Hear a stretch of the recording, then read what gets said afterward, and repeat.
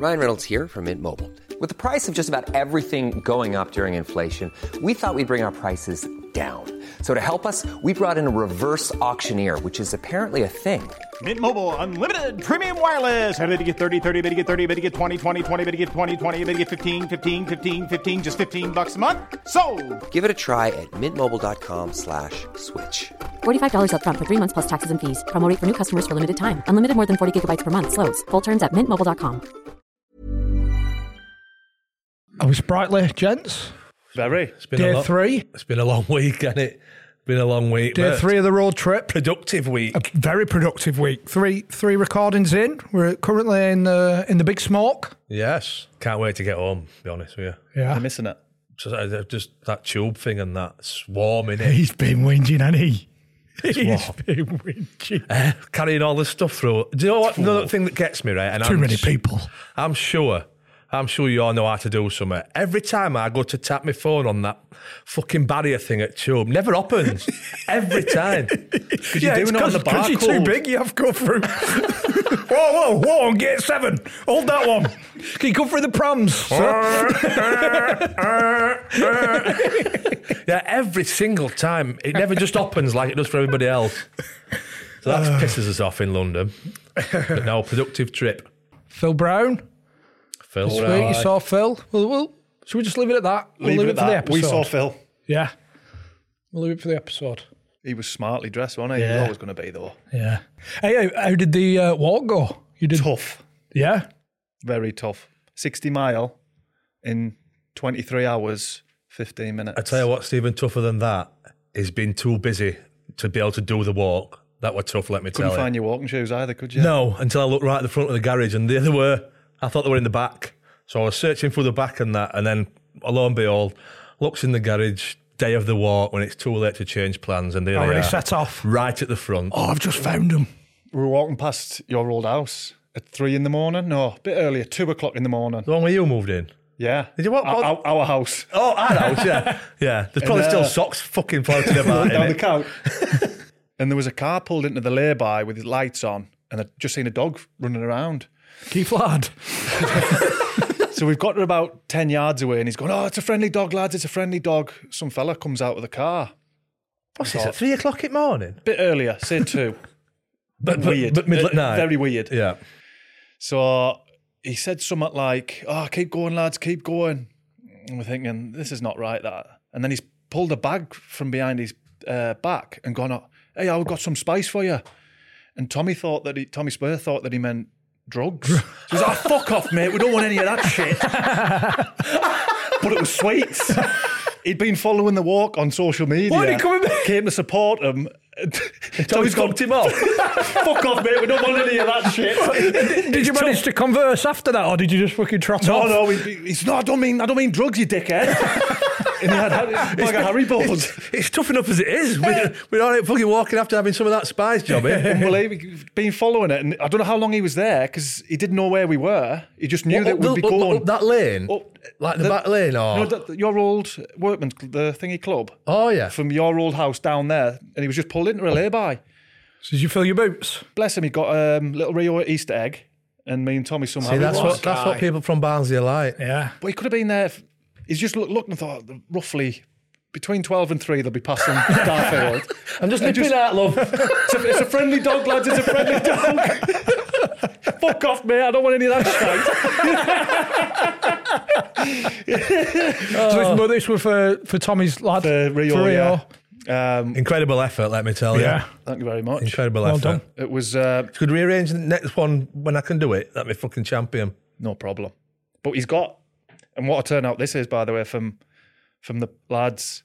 He's Rio Spurs Steel City Derby, Sunday the 14th of May in Sheffield, Olympic Legacy Park. And some of the, fair play to everybody for turning up. We've got Ron Atkinson managing Sheffield Wednesday and Neil Warnock. Hopefully it's a sunny day. Neil Warnock managing Sheffield United. Can we get some guests out of it? Can you not go down and start networking? Well, yeah, good shout, Do your Chris. bit. Get it, Johnny, we need to show people this. Oh my God. He told us about it on the way down, didn't he? He said, I've got a new jacket. So at first look, it looks... An awful denim colour. Well, it's a stone wash. It's 1980s. It's been washed plenty of times. We've got the... Brand new.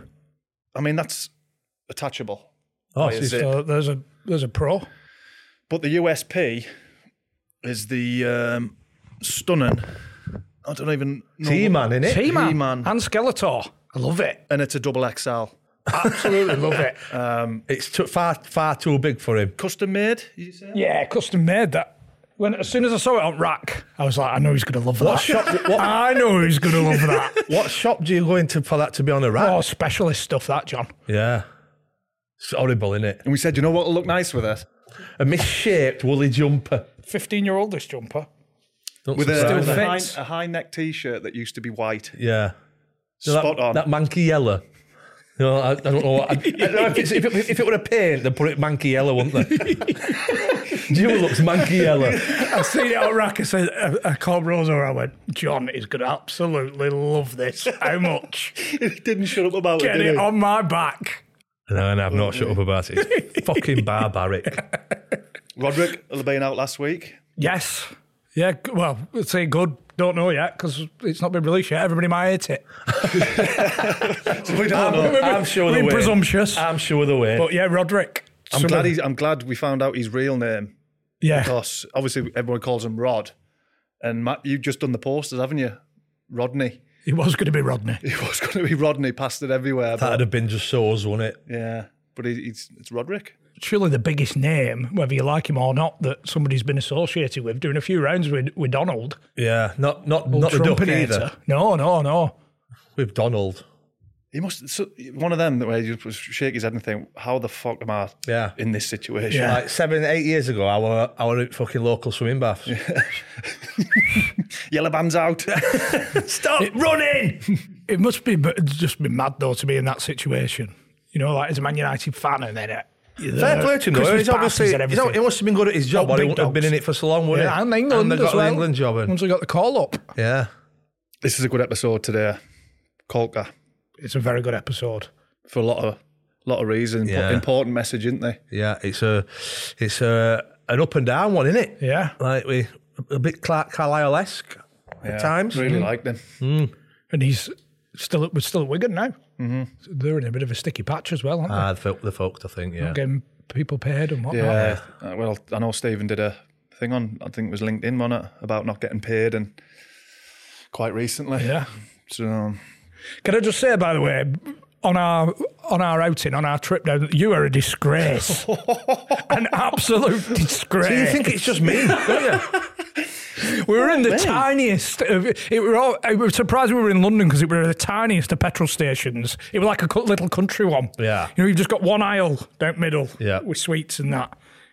The whole shop's cold from the fridge, Yeah, innit? we're in there picking up our bits. He struts in with one of the loudest trumps I think I've heard in a long time. I knelt down to get the strawberry laces and it's Sweet. It popped out. That was fucking planned. That did not sneak out, and he nearly blew me hat But off. the best thing about it were the shop was so tiny that it couldn't have not thought it weren't him, can it? It was a beauty. You know what I mean? An absolute ripper. Under no circumstances could you have thought it was us two, would it?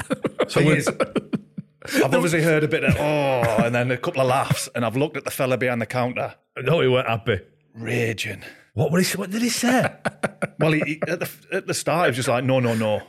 That's all he said. There was a wave of emotions because he was disgusted, and then because we were laughing so hard, he rose a smile. But then he said, and then he went disgusted again. I think his words were, "I cannot join in with your." No, he said, I'm tired, I cannot participate in your happiness.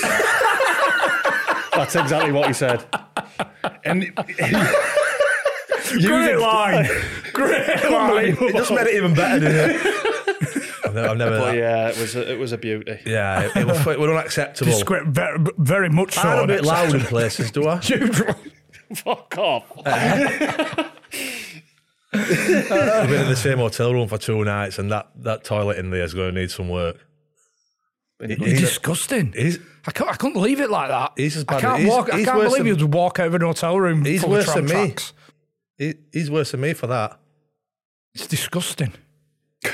So, mate, us three have been going to the gym on a morning, And on the way back up the stairs to the room, we're just like, John is in bed playing Candy Crush, isn't he? And you came to answer the door bollock naked, and I just seen your phone Candy Crush board. You must be on level 300 now, surely. Oh, no. Because you couldn't sleep last night at the big one. No, I was up at 4 o'clock this morning. And I've just heard him go, oh, it's a beautiful play park. Great to the back. Yeah, 6 in the morning. I think it might have been great move parking. 1,963 I'm on. I mean, I don't play it, so I don't know if that's any good. But Well, it's 1,963 third level. Yeah. Put me out and fucking soul into this. it's been a productive trip for you, hasn't it? Oh, aye. So basically, our routine is to go to the gym in the morning, and John just lies in bed naked, I had a bit of a playing Candy Crush. I had a bit of a nap this morning. How many Tommy Tanks have you had while we've been at the gym? Pass. Great move packing as he's mopping up. That was textbook parking. What a performance. You know when it vibrates in your hand when everything just starts blowing up. Let's get Stevie. No, not me knob. I'm on about the Candy Crush. Remember like my phone, not my one. When it all starts blowing up. Yeah, let's get him in. Let's get him in. I've got to get a move on. You see the bell hanging out? Look how much excess material there is. How big is it? Door's over here, isn't it?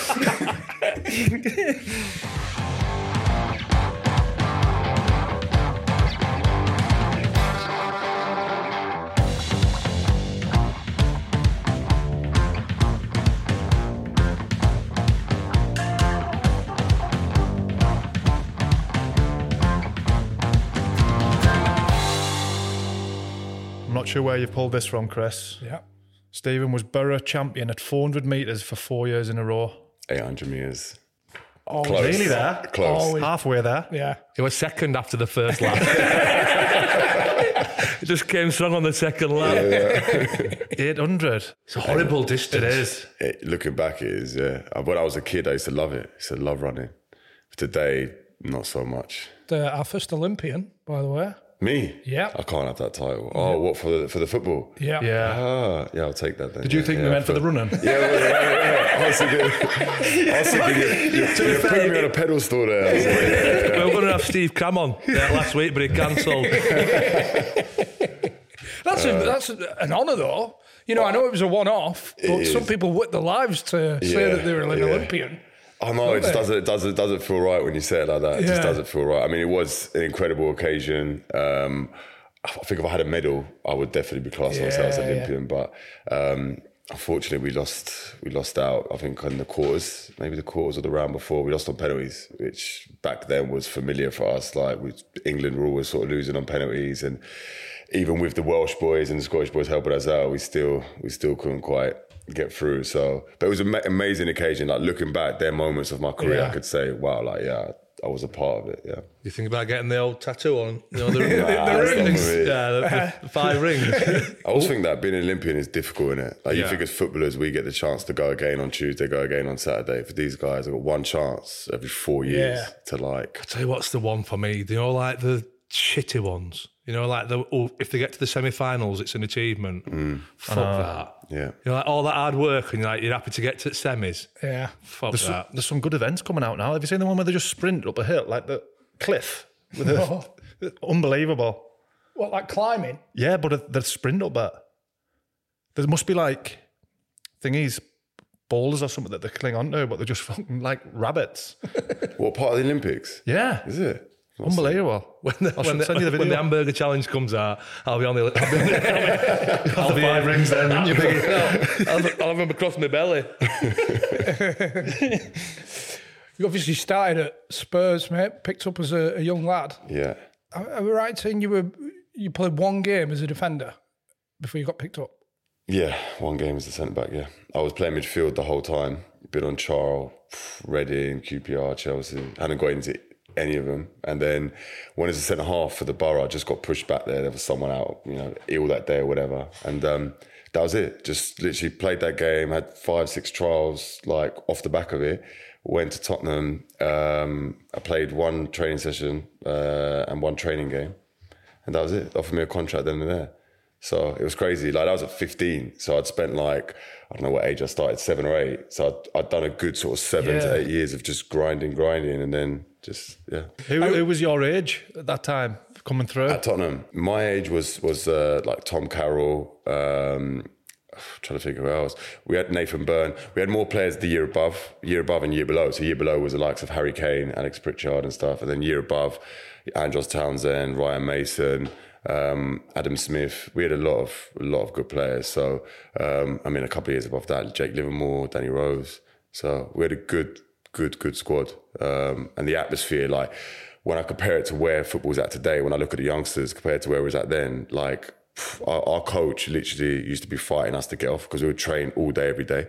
Like, I'm not just saying this because we've got the mic in front. Like, literally, we would be obsessed with the training. And like nowadays, it's a completely different culture. So it's kind of a bit strange, like, looking back. Like, I suppose I caught that last little bit because it's kind of weird. My career, I've kind of gone through different generations because you've kind of gone through the drinking culture to then like the sports science culture. Now it's just like extreme. In my opinion, everything is extreme. Everything's stat-based, database. It's I know which one I prefer for sure. Yeah, well, you say all the time, don't you, that in 10 years we're going to have nobody on this podcast because there's going to be no characters. You know, they're like robots, aren't they? Yeah, I think. Yeah, agreed. Well, are Harry Kane shit then, back then?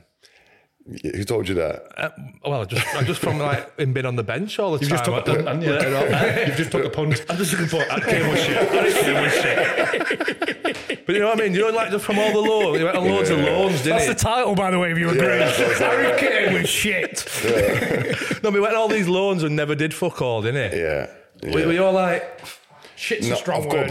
I've got to be honest. Shit is a strong word. But I've got to be honest. He wasn't someone I looked at and went, he's going to be what he is today. Yeah. Do you know what I mean? I have to say that. I'd say that to his face. But what he's done is like incredible. Do you know what I mean? I feel like he's even got quicker. His finishing's obviously got better. One thing he did have even back then was a mindset. Do you know what I mean? Like, he did actually have a mindset that was different to everyone else. He was very much just like that. So wouldn't get too much involved with the banter. Wouldn't be one of your boys on a night out or anything like that. He was just like that. And that sort of carried him to where he's at today. You know, I speak to the boys, like, still the same. Still comes in, does his job, does it to that level, goes home. So we had Bale as well. You know, I played that year where Gareth Bale was phenomenal and was just, I mean, best player in the Prem by a country mile. Went to Madrid for, what was it, 70, 80 million in that summer. He's the same, you know. He's on the plane, watching Family Guy, learning Spanish, you know, like us boys are at the back drinking, this, that, and the other, going here, going there. He wasn't like that, do you know what I mean? So You've got to be mentally tough to be like that, I think. What we call them characters on this podcast is boring bastards. Busy boring bastards. That's what the other lads will be like. Oh, them boring bastards down there. But you've just got to be so fucking focused. Yeah. But it's changed though. So you're saying that's what you'd call them on this podcast.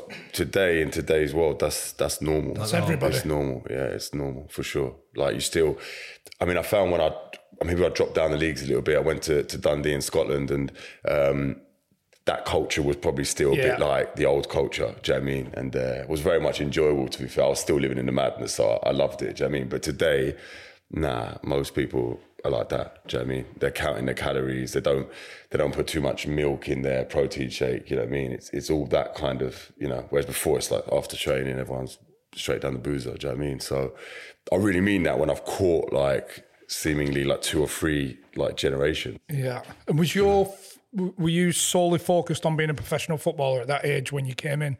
Yeah, because you know the running you mentioned, like, I used to get so nervous for running. I don't know what it was. I would literally feel physically sick. I couldn't handle the pressure of running. I don't know what it was. Too much milk in your protein shake. Yeah, it must have been. Yeah. But the football just seemed to be different. And were you dedicated at that age? Yeah, for sure. Yeah, I was dedicated 100%. So would do everything I could to make it. I was desperate to make it, you know. I said right up until, what age? I'd say 2021, where things started to change. And I used to think, I don't even enjoy this anymore. Like, from that age, like that young, I just started to think, fucking hell, this is that, innit? Yeah. But it just, I don't know, for me, I don't want to speak about everybody else, but for me, it's not what I dreamed of. You know what I mean? If I, looking at what I dreamt of, grew up watching at Brentford, if I think back to Thierry Henry and that sort of Arsenal team, which I loved watching, it's it's not like that. Like for me, it's certainly not like that. What were the things that you noticed that made you feel like that? What was it? Politics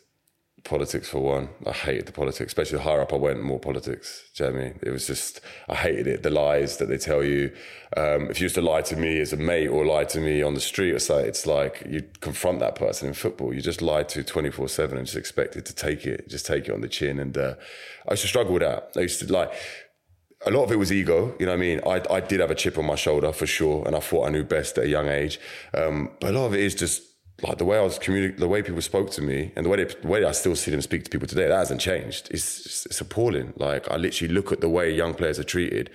I can't understand it. Like I genuinely can't understand it. The way players are treated. It's just that human nature's the way that we treat people as human beings has been taken out. Yeah, I think so. It's money, isn't it? I think it's the money. 100%. I think it's the money, and also from a club perspective as well. From a club perspective, it's like we pay you to do what you're supposed to do. That's it. Do you know what I mean? You do what we tell you to do, and we get that. That's no problem. But I think there still could be an element of respect to come with it. Do you know what I mean? And just I think common decency from the manager. I mean, I said, the way I look at it, right? If I've gone to a game, you're expected to play. From your understanding, you're in the starting 11. You've got your family, you've got your friends there. Comes to the an hour and a half before kickoff, like you're not even on the bench, you're out of the squad. Do you know what I mean? Nothing's been like communicated to you. You just walk in the change room, you see your shirt's not there, you're not playing. Do you know what I mean?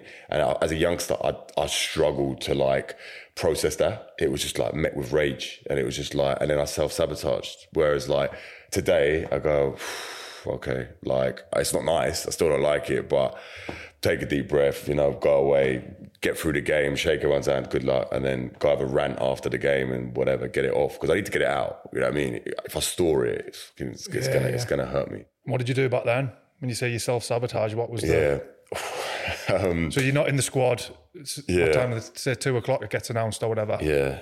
Madness. Are you just gone then? Oh, madness. Used to just go home. Used to walk away. I remember it was West Brom away for Tottenham. Just walked outside, got in a taxi, said London. So I was like, what's it at London? Just straight back to London, called my boys on the way back, so let's go out. Just go out and get smashed. Just like literally go out and get smashed. So then I have a huge problem with alcohol. So when I drink, not every time I drink, but let's say 3 times out of 10, I'll black out. Now, I don't know when that blackout's going to come. It's not, I've tried, maybe it's a Sambuca, or maybe it's this, or maybe it doesn't matter for me what it is. There's something when I drink, I've tried all different types. There's something in there that goes bang, and I black out. From that moment, I don't remember nothing. So I'd wake up in police cells, I'd wake up hospital beds.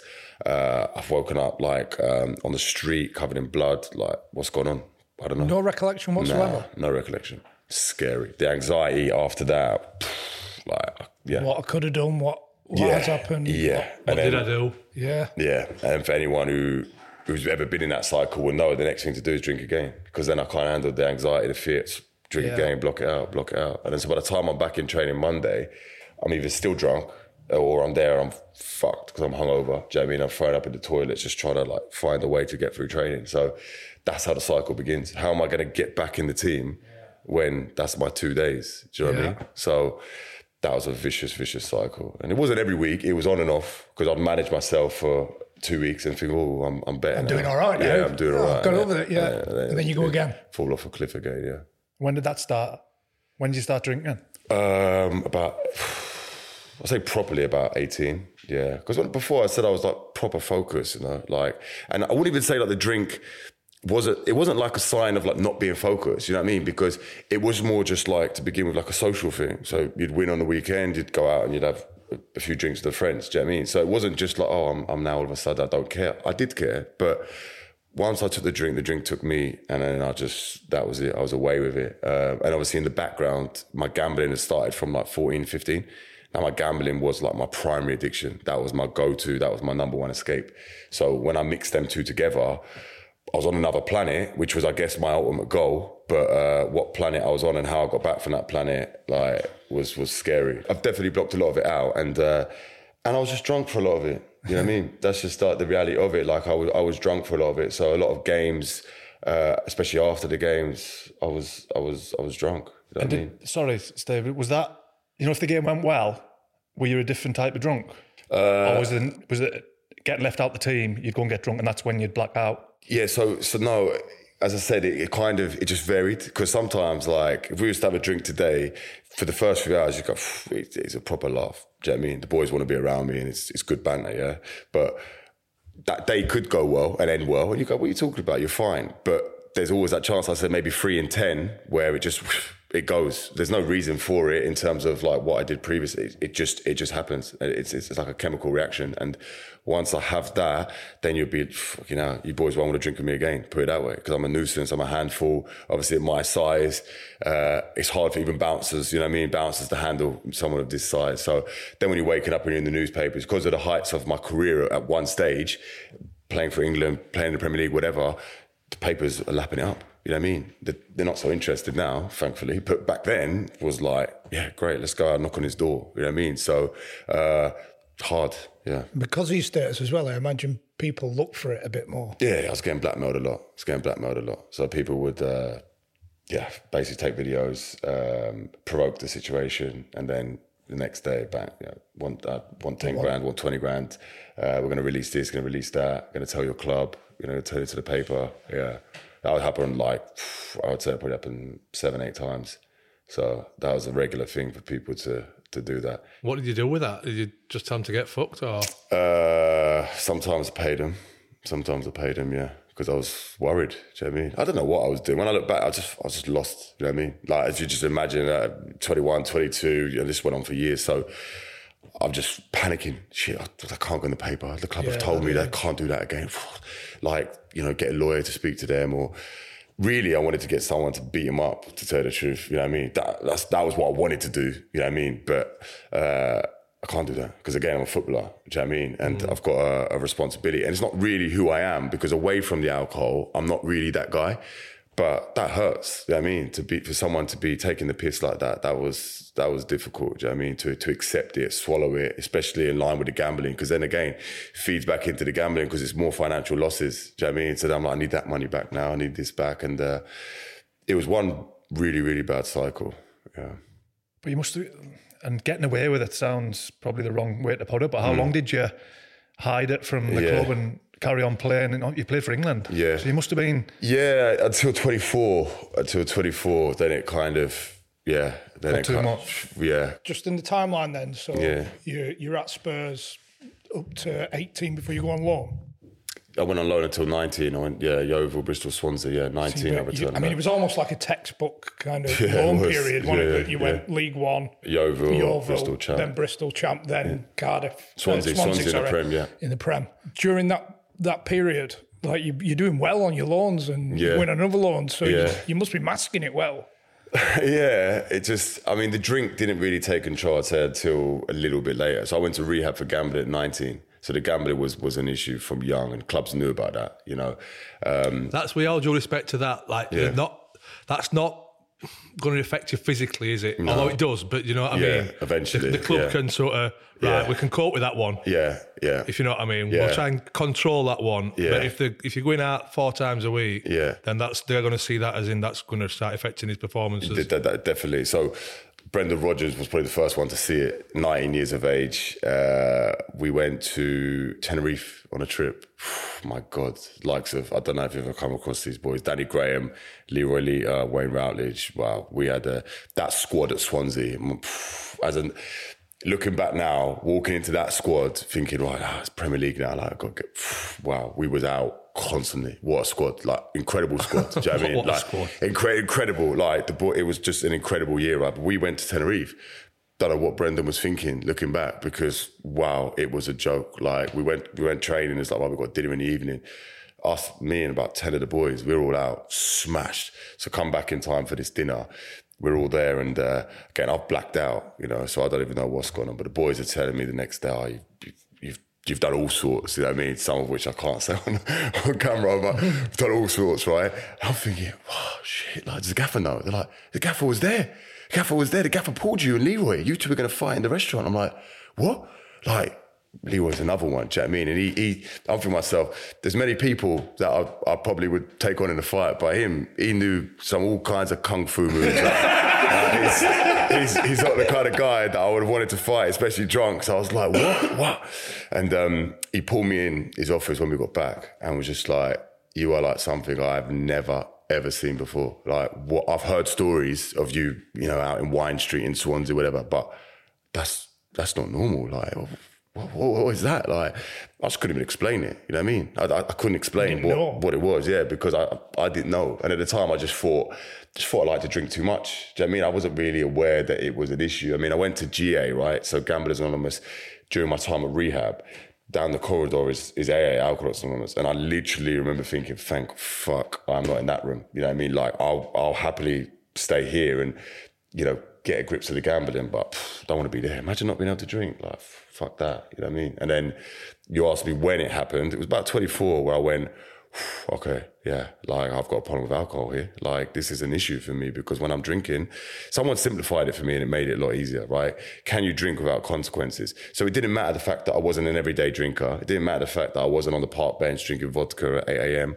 That was irrelevant. Like, can you drink without consequence? My answer was no. You know, because the consequences were there and they were there for all to see. You know what I mean? Just put my name into Google and you'll see the Sun newspaper with 10 articles on drink driving, messaging this girl on Instagram drunk, and my girlfriend spray painted my Range Rover and stuff like that. Like, all of this stuff all came through being drunk. You know what I mean? It was all alcohol related. So it took a while, but I just want to mention one thing.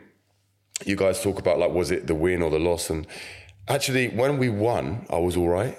I didn't really go out. So I don't mean as in I was all right if I drank.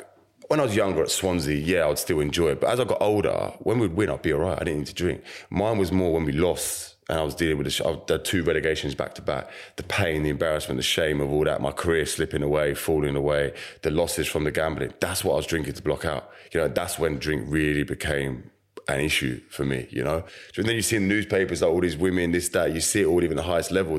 For me, the reason is it's that escape, because they can't go and drink because they got a game in 2 days. I mean, they can't really gamble. Gambling isn't that popular, I'd say. You know what I mean? It's more of a, I mean, it's out there, but it's a lot of people don't get the same buzz I got from it. They prefer women, you know what I mean? Women would be there. And I see it now. Like, I just look at it and go, it's their way of dealing with all of what's going on, is to lean to the right or lean to the left. And then, obviously, that's not the answer either, is it? Do you know what I mean? So never had any problems with them. No? Could never nick a bird anyway. I was fuck with that and all. Do you know when you said Tottenham knew about your gambling, did they help you?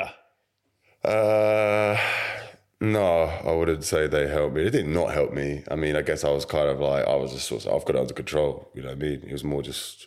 What was your gambling? Was it the roulette. casinos? Yeah, casino, yeah, casinos, yeah. The gambling was just absolutely insane. Like, yeah, I mean, I started with roulette in the bookies. I mean, that led to casinos as soon as I could. And then the casinos, they just got so out of hand, it was ridiculous. And I just found more and more ways to get money to gamble, you know what I mean? So as you know, because people have this perception, not many, most people I speak to are on the level, but you still, probably on Instagram, you could probably have the perception that, oh, you're a footballer, you could afford it, whatever. Like, if you're a gambler, if you're a compulsive gambler, you gamble more than you earn. So if you earn £100 a week and I earn £10,000 a week, I'm doing 11,000, you're doing 110. You know what I mean? Yeah. That's just the way it is. So it's irrelevant how much you're earning because you're doing more than you earn. You know what I mean? And that was a story for me for many, many years. You know what I mean? And that was the worst of the worst. We had a similar thing from Colin Cram the other week, that he was saying that if you're an alcoholic, eventually you're going to black out. Yeah. If you're into drugs, eventually you're going to overdose and wake up in hospital. But with gambling, you just go, like, it doesn't stop until it's all gone. No. And then you try and find more. Yeah. And the vultures out there, they will prey on you. My God, they certainly preyed on me. So they knew. So, you know, the first steps of GA, you know, give over your bank accounts to your parents or your girlfriend. Was my parents at the time, I was 18. Okay, I'll do that, you know. So that was just us reading online. Then at 19, they confirmed that, yeah, definitely give it all over to people. I think, but I'm still managing to gamble, because I'd call my agent and say, oh yeah, I'm just about to buy this house. I need a deposit. The club are paying me. I'll pay you back next month or whatever. The agent at the time, he's got a 19-year-old playing Premier League. Yeah, sure, send you 50 grand or whatever. It's gone. I mean, that's gone within minutes. Like, I would like gamble so quick, so fast. Like, my money's gone like that. So that was just the beginning. This is 19. That was just literally just the beginning. And then I said, as I got older, I got I was going to say smarter. No, that's not the word. I don't know, more cunning I got. You know what I mean? I was able to learn more ways to manipulate, to get more money, to be able to gamble, because I just wanted my money back. You know what I mean? So from that first pound that I lost in the bookies as a 15-year-old, I just wanted it back. And then the numbers just got away from me. You know what I mean? It's just chase. And then, like I said, bar myself from the bookies, give control to my parents, bar myself from all the casinos in the UK. I'll then go in under different names to the casinos. Do you know what I mean? So that people that look half like me, I'm going under his name. You know what I mean? And then that wouldn't last too long, because obviously if you're playing them high stakes, they come and monitor you like, who is this? This is not, So that didn't last too long. So then they come to me and say, people from within the casino world, look, there's opportunities for you to go to Cyprus. There's packages there. So, for a 25 grand package, for example, you and 3 of your mates can fly business class to Cyprus, 2 or 3 nights stay. And because I can never stay more than that anyway. You know what I mean? So maybe 1 or 2 nights, right? All inclusive, 5-star hotel, and then your 25 grand's there ready to play. They know that 25 grand is a minimum buy-in, right? That's not the number you're leaving with. You know what I mean? It's fucking way worse. And so yeah, that was where the real trouble started, because then it's like, woof, then you lead on to credit. They're giving you credit, and you're signing all these checks away, and it very, very quickly becomes overwhelming. So that's prying on addiction. Yeah. Mm-hmm. Yeah. So if you went into a casino at 19 and you got 10,000 quid, and within 25 minutes you've got 50, would you not think, boom, I'm off? Nah. Because it's always in my head like, well, that's 50, that's amazing. But, I've lost I was maybe 200 grand down at that point at 19. So it's like, well, I need, all right, so 50, great. Now it's got 150 to go. Then I'll be all right.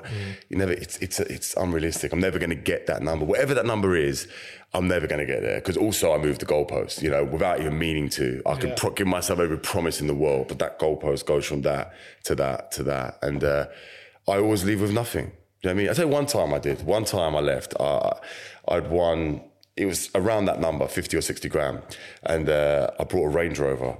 I swear to you, before the Range Rover had even got to my house, because you do it for your car, did whatever, I was like, take it back, because I lost the money. Do you know what I mean? So I think, to take that back. They're like, you've ordered it now. You're like, fuck. And I used to get in the car and go, I hate this car. Why would I buy it? Because I would never have bought it. I would never have gone to myself, I'm going to buy a Range Rover. But I was in this little illusion for a little while where everyone's going to me, I'll tell you what, Stephen, when you win, because at this point people are thinking he's an addict. Maybe he's an addict, or maybe he just needs guidance. So some people are going to me, I'll tell you what, when you win, just buy something. Then you can't give it back. That doesn't work for me, because I'll buy something and then I'll find more money to lose, other ways. So the gambling has been, it's had an effect on my whole life. Do you know what I mean? Without that, it's had an effect on my family. I'd say it still affects me today. It doesn't matter how far clean I am. Like it's always there. You know what I mean? It's always there. And the worrying thing is you can't, if you could be 3 years clean, right?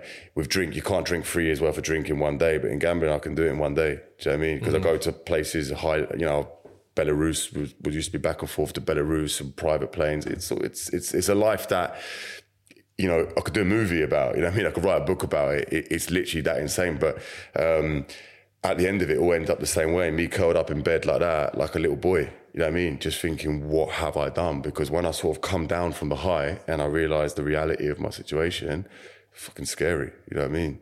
Really scary. When you said about manipulating people, you talking family, friends, family, taking money?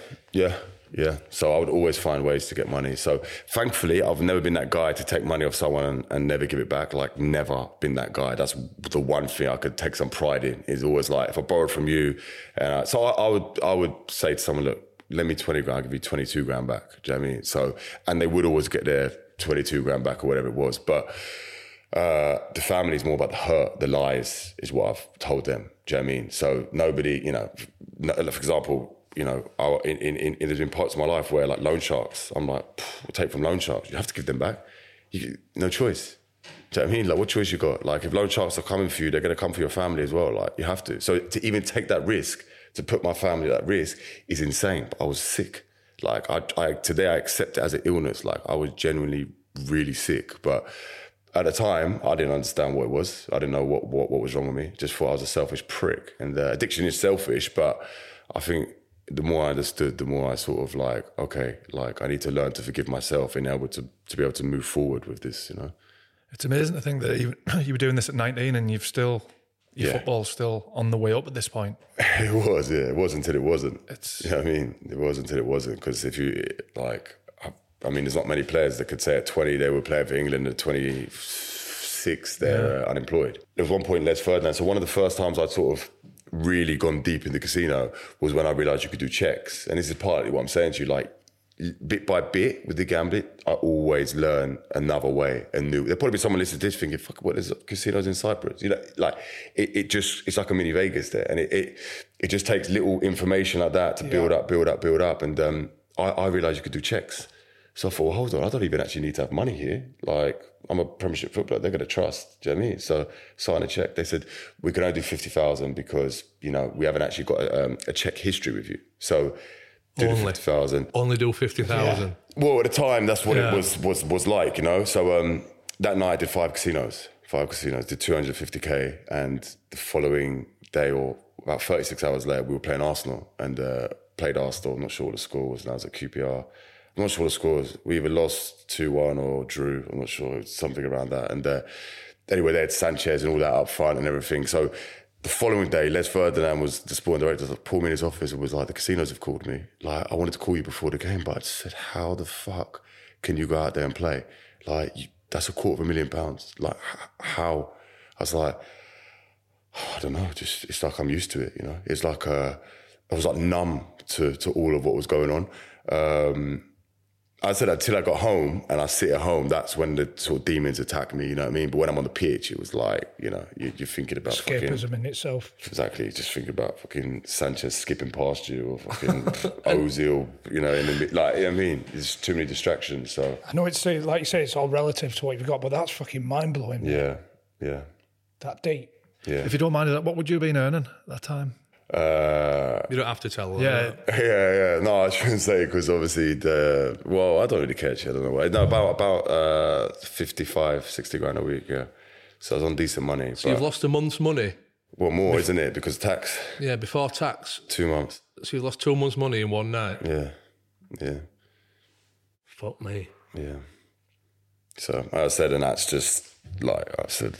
That was just one part of that period in London. Do you know what I mean? Then it go to Cyprus, do it. I said, I wiped myself out. You know what I mean? I wiped myself out. And to come back from that was obviously extremely difficult. The guilt, the shame, you know what I mean? To be at that level, it just hurt me. The money is one thing. Obviously, it's one thing. But thank God, like, I always looked after my family, so I got them houses and stuff like that, so they were taken care of, because for me, like, that was one of my biggest things. Like, I wanted them to live the good life, you know? Like, I wanted that for them. Like, you know what it's like they drove me around everywhere as a kid and always committed and supported me, so I wanted them to have that. They had that.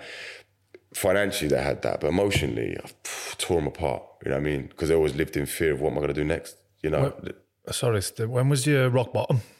Rock bottom, I've had a few, yeah. I'd say my last one probably just come in Turkey, actually. Like, not from addiction as such, just from like this constant chasing of everything. And I just kind of thought myself, I've been in Turkey for 4 years, like trying to get back this career, trying to get back this money, I don't know, what am I actually trying to do? I wasn't actually sure, you know what I mean? But it was almost like, well, I needed it because I needed this opportunity. I needed it. But in reality, I was like, I've lived away from my family for nearly 4 years, trying to recoup all of these losses. And at some point, I've just let it go.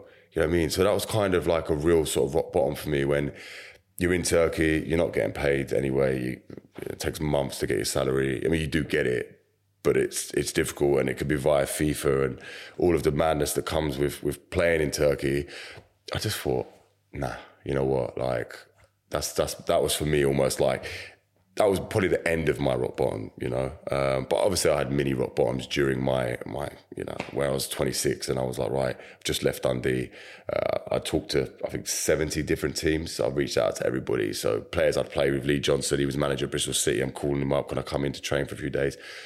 I'll get back to you, cool. So, nah. You know what I mean? Phone don't ring again. You know what I mean? Follow them up, you're in blue tick, you ain't getting nothing back. Do you know what I mean? And that's about 70 different managers until I got the chance to go to Turkey. So I did well. That period there where I was in my rock bottom, I'd got myself clean. I trained every day in the woods, just like the woods by my house. I was there just running every day.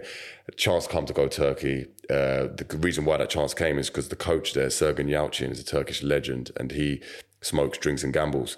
So he sat there in some hotel blowing cigarette smoke in my face, telling me, "You fit?" I said, "Yeah, I'm fit." He's like, "Come and show me for 10 days. This is all via a translator, by the way. I mean, doesn't speak a word of English. And I was like, yeah, I want it. Do you know what I mean? So I went to this club. I thought it was Antalyaspor. It was actually Alanyaspor. So this is how it came through an agent who was a mechanic. So he was a part-time agent who was a mechanic in Germany. Kevin Webster.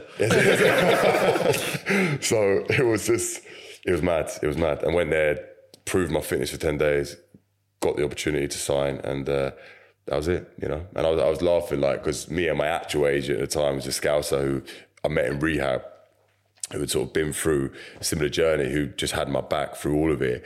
He came over to obviously sign the deal alongside him and that, and we were just laughing because we changed the name on the phone, right, to Nathan Jones Stoke.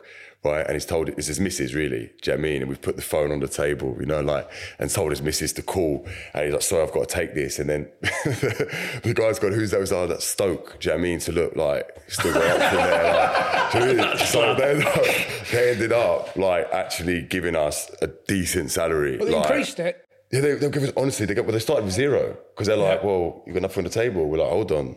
We've got Stokey." Jurgen Klopp, Liverpool. It's got to be realistic. But yeah, honestly, we end up with a decent deal. So I end up signing over there 2.5 years, and it was like great. You know what I mean? And then I really enjoyed it. It was just after that. I mean, that lifestyle was amazing. You know, my son loved it. It was on the beach. It was beautiful. Sun all year round. That was great. It was just after that, because I'd actually done so well. Got Team of the Year twice. So it was like done really well. Got back to there, and then that's where it all kind of, I thought, what am I doing? You know what I mean? I moved to Fenerbahce thinking, Ozil's going to be whipping it in and we scored, like all the fantasies and that. It was nothing like that. Do you know what I mean? Like, it was nothing like that, so. Ryan Reynolds here from Mint Mobile. With the price of just about everything going up during inflation, we thought we'd bring our prices down. So to help us, we brought in a reverse auctioneer, which is apparently a thing. Mint Mobile Unlimited Premium Wireless. How to get 30, 30, how to get 30, how to get 20, 20, 20, how to get 20, 20, how to get 15, 15, 15, 15, just $15 a month? Sold! Give it a try at mintmobile.com/switch. $45 up front for 3 months plus taxes and fees. Promo rate for new customers for limited time. Unlimited more than 40 gigabytes per month. Slows full terms at mintmobile.com. Yeah. After you'd done your loan spells and returned to Tottenham, like I mean, that's a time then for you kicking on in the Premier League at an elite club. Yeah. Did the issue change at that time when you're kicking on? Was the issue still the same? Yeah, this issue was probably getting worse, I would say. Yeah, the issue was probably just getting worse because obviously the higher up I was going, the more money I was getting. Even though you progress, you're getting that high of progressing in your football career. Yeah, I think because it came with more pressure, didn't it? So obviously the more you go up, the more pressure, you know, like the sort of pressure on the pitch to perform. I mean, I know there's other people at war right now who are under way, you know, it's a different kind of pressure. Yeah. So when I say pressure, I don't mean the same pressures of your everyday people, but it's a unique kind of pressure where you got to go and perform. You know, if Man City are playing, you've got how many million people all around the world watching your performance. And as I said earlier, as a centre half, you make that mistake, like, you know, especially nowadays, you're getting, there's memes being made of you, you're trending on Twitter, do you know what I mean? Like, it's all sorts, there's no hiding from it, you know what I mean? Like, my missus doesn't need to ask me how my day was, she knows how my day was, do you know what I mean? So, yeah, I'd say that as it went up the leagues, it probably got worse. How was the changing room at Tottenham? Yeah, good. You were there with Jimmy Walker? No. Crouch? As a youngster, I was real young. When Crouch was there. Really good guy. Yeah, it's funny because some guys, as you know, when they're the senior pros with the youngsters, were dickheads. Do you know what I mean? There was a few players that you're just like, wow, like the way they would treat us as youngsters. But then you've got your Crouchy, your Jermaine Genius, your mate Jermaine Defoe. They were like top class with us. Do you know what I mean? Did you still, because you got 99 league games under your belt when you went back to Tottenham? Did you feel like you was a pro then when you arrived at Tottenham? I did, yeah. And they actually said to me, this is where the sort of lies start though. This is where it kind of really sort of hit me, was when So Daniel Levy had told me, look, like, don't go to the Olympics because it was that summer. Look, like, you need to have a proper pre-season here with us. Bale's not going. He's going to have a proper pre-season. Do you know what I mean? This is a big year for him. My agent is also siding with him, telling me that. And I'm thinking to myself, nah, like, I want to go to the Olympics because I had an experience the year before with Harry Redknapp when I wanted to go on England under-19s. And I'll tell you this, actually. He pulled me, Andros Townsend, Adam Smith and Dean Parrott, 4 of us aside and was like, listen, you boys, I know you obviously got the England under-19 trip coming up. Look, if you go, you're not going to have an opportunity here. Do you know what I mean? You boys want an opportunity here. You've got to come with us on whatever trip it was. And it was pre-season, it was, yeah. And so me and Dean Parrott decided, no, we're going to go. We want to go to England under-19s. And he's like, right, it's a bad choice. Later on that day, my dad sent me a radio clipping or whatever it was of Redknapp. He's on there going, young boys are called up for their country. Absolutely got to go. Absolutely. Absolutely. I'm just like, what? So them other boys who have sided with Redknapp, they're now like, fucked, shit, what do we do? Do you know what I mean? He's told us to stay and then he's out there caning us. Do you know what I mean? So that was one example. And then I said, when I then was around the Olympics, I've got all them telling me not to go. I said, can I speak to Villas Boas? He'd just come in. When I spoke to him, he said, look, no matter what, you're one of my 3 centre-halves. He said, go, no problem, go and enjoy it. I said, are you sure? Because, you know, he said, you'll be one of my 3, don't worry. So I went, had a good Olympics actually, you know, came back, buzzing, first game of the season, right, cool, Newcastle away, go there, did it. You're up in the stands, mate. I said, what? That makes me 5th. Yeah, but, you know, because you didn't do a pre-season, you wasn't here. And I was like, wow. So, you know, so that was straight away, that rage that I'm talking about, went straight upstairs and betted on the game. Was like, fuck it, I'm betting Newcastle to win. Do you know what I mean? And I was like, that was it. That was where I was at. You know what I mean? My head was just enraged. It's just stupid. Do you know what I mean? And then you're sat there going, these are my teammates. I want them to win. Do you know what I mean? But then my bet, it just, and that's why I just kind of, I'd say I was immature. Do you know what I mean? Because I just kind of lashed out and it was like a heat of the moment. And then you look now and you think, wow, if you gambled on football today, you're fucked. Do you know what I mean? You look at the Ivan Toney situation and stuff like that. And it's like, how stupid in silly moments like that, you could almost cost yourself. And what age were you, yeah? 19? 20. Yeah. So like, you're only still a young pup, aren't you? Yeah. Really? You know, like if you're not playing in the first game of the season for Tottenham at 20, it's not the end of the world, is it? Yeah. You know, like in footballing terms. You've still got a long season and a long career sort of thing. It's perspective. I couldn't see it. Could not see it. Played 27 games that year. Couldn't see it. Wanted to play 47 because I wanted to play all the Europa League games, all the cup games, everything. So I felt the manager doesn't like me, doesn't want me, and I should leave. You know what I mean? It's perspective. My God, I sit there now and I'm like, mad, isn't it? What wasted opportunities. These opportunities don't come around like to your average Joe. You know what I mean? I had an opportunity there to play Premier League football and I was offered a new 4-year deal at the time at Tottenham. Do you know what I mean? But I'm not, I want to go. You know what I mean? You look back now and you're like, wow, if Tottenham offered me a 4-year contract now, I'm running out this room and I'm there. You know what I mean? Yeah. But at 20, no. After the first season? Sorry, Chris. I would say you go sign the 4-year and go on loan for a year at Cardiff. Yeah. Should have been my agent, shouldn't you? Keep hearing this, don't I think I'd be get me in Stella. get me. But I think that's the option that I'd have looked at, I think.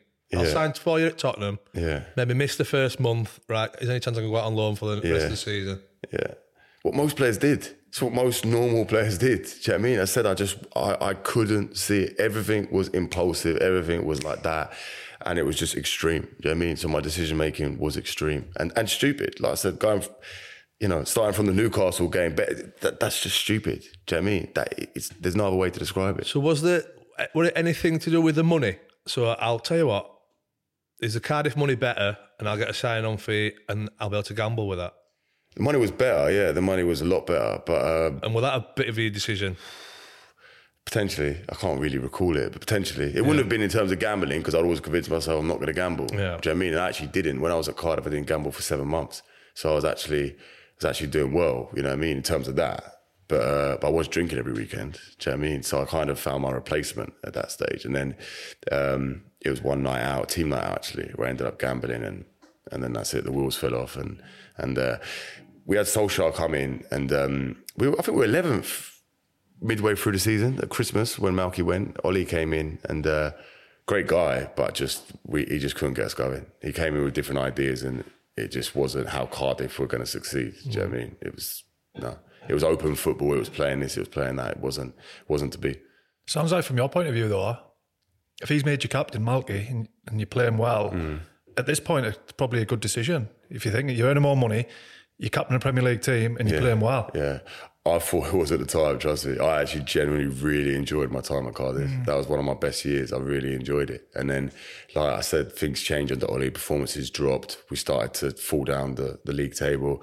We ended up finishing 20th. Do you know what I mean? And then I feel like I get quite a bit of stick for that year, like, which I don't feel like I played bad. There's points in my career, like QPR, I'm like, you know, I was crap. You know what I mean? Like, and I understand, I get the stick I get, but Cardiff, I felt I actually did quite well. I felt it was probably a little bit harsh, but it just happens when the team's going down, you know what I mean, and the fans are frustrated. It was all around that time where we were wearing the red shirt and, you know, obviously being the Bluebirds. It was a difficult time, I feel like, and I felt like I took quite a bit of stick when there was other people in that dressing room that were hiding, you know what I mean? And I didn't hide. I was 21 and I still turned up and went on the pitch every week and I think I played every minute of the Premier League that year. Do you know what I mean? So even when the going was tough, I didn't go, I don't fancy it today. And that's not the case for some players. I don't know if you guys have had that experience with playing with them kind of players, but sometimes they could be the fans' favourite. You know what I mean? And you're like, what? Like, this guy doesn't give a fuck. Like, but the fans just see glimpses of them and they think, yeah, he's the one. So it's a scapegoat as well, isn't it? You've gone for big money. They need somebody to. Yeah. I remember Gary Riddell, like, he just kind of tossed it off. Do you know what I mean? A little midfield ball thing. Yeah. And he literally just tossed it off. Got to the point, I was like, it's not for me. And it's a thing then. Bull thing. Yeah, we're a little thing. What an ugly little thing. Oh, he's ugly as well.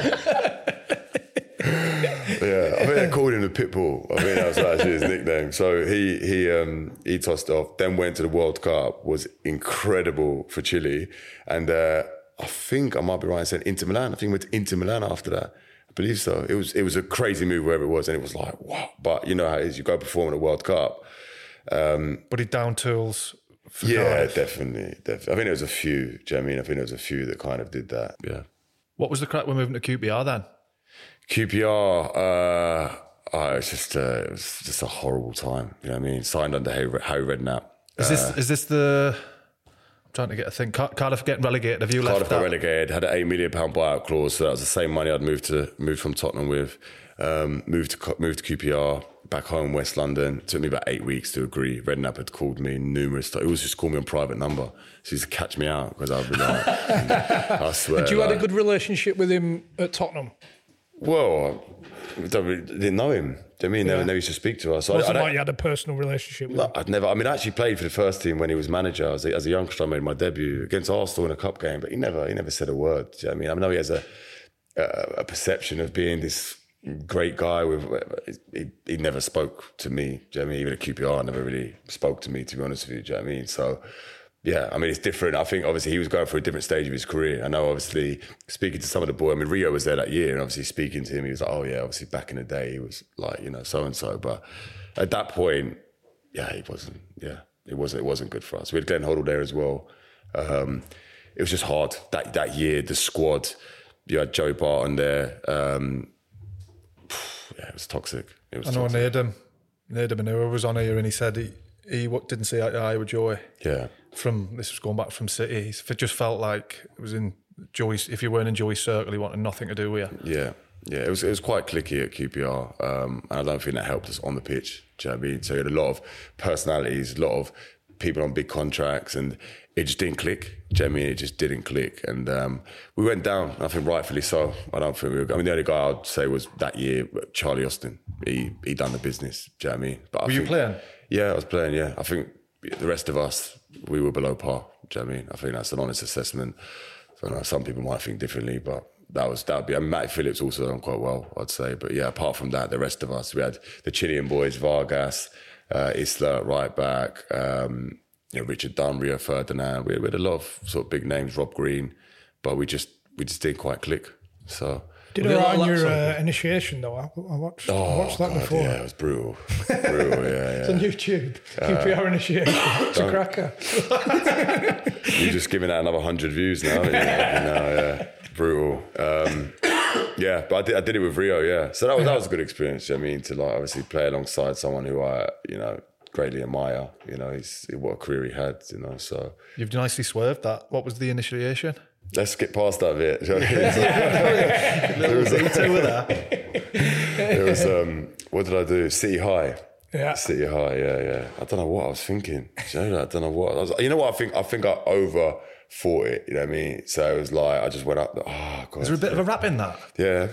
Yeah, there's a bit of rap in there, yeah. Was it before a game in the like a hotel job? No, I was in a restaurant. Oh, it was even worse. I literally just joined the team that day. Do you know what I mean? So at least like Rio and whoever else had done it were there a bit before. But I literally just joined like in the morning and it was out for dinner in the evening. And I was straight up on the chair at the restaurant. Oh, could you give us a bit now?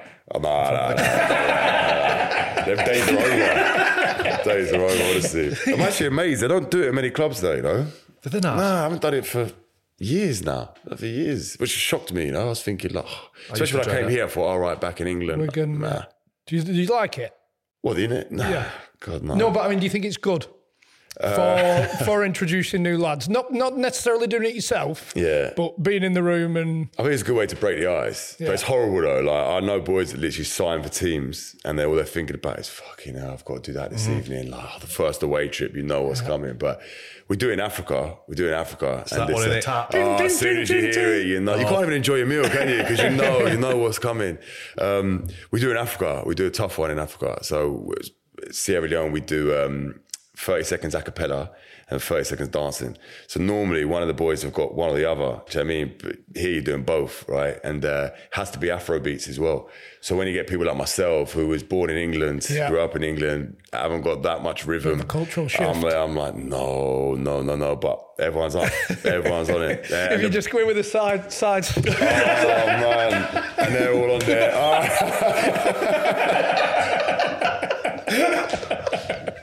Just a little shuffle. The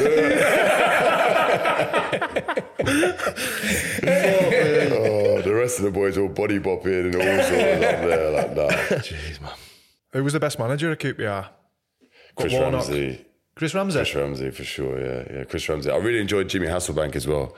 But Chris Ramsey, for me, I worked with him as a kid at Tottenham. And he's one of the best. Do you know what I mean? His knowledge of football, his understanding of the game, understanding of people, really, really good. You know, I really enjoyed him. I really enjoyed Hasselbank. Hasselbank was funny because Hasselbank was insane on the fitness. It was just fitness. And he never used to run.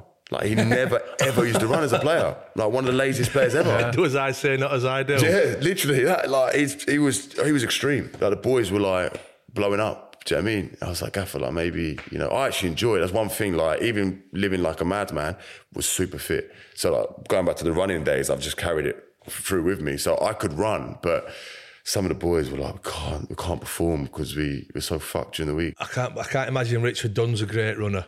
No, but he was under Redknapp, so he was all right. Right. He was looked after. Do you know what though? He was quick. People don't understand how quick he was. You know, like you look at him. Obviously, he's a big guy in that, but he was good. Actually, I didn't mention him earlier, but he was good. I really liked him. I learned a lot from playing alongside him for sure. Is it right? Rodgers came in for you when he was at Celtic. Yeah, he came for me. So also came with me in Liverpool. So after we'd left Swansea, he went there, and they tried to get me to come from Tottenham, and Tottenham said no. Do you know what I mean? And that was for around 20 million. It was the same year they got Joe Allen.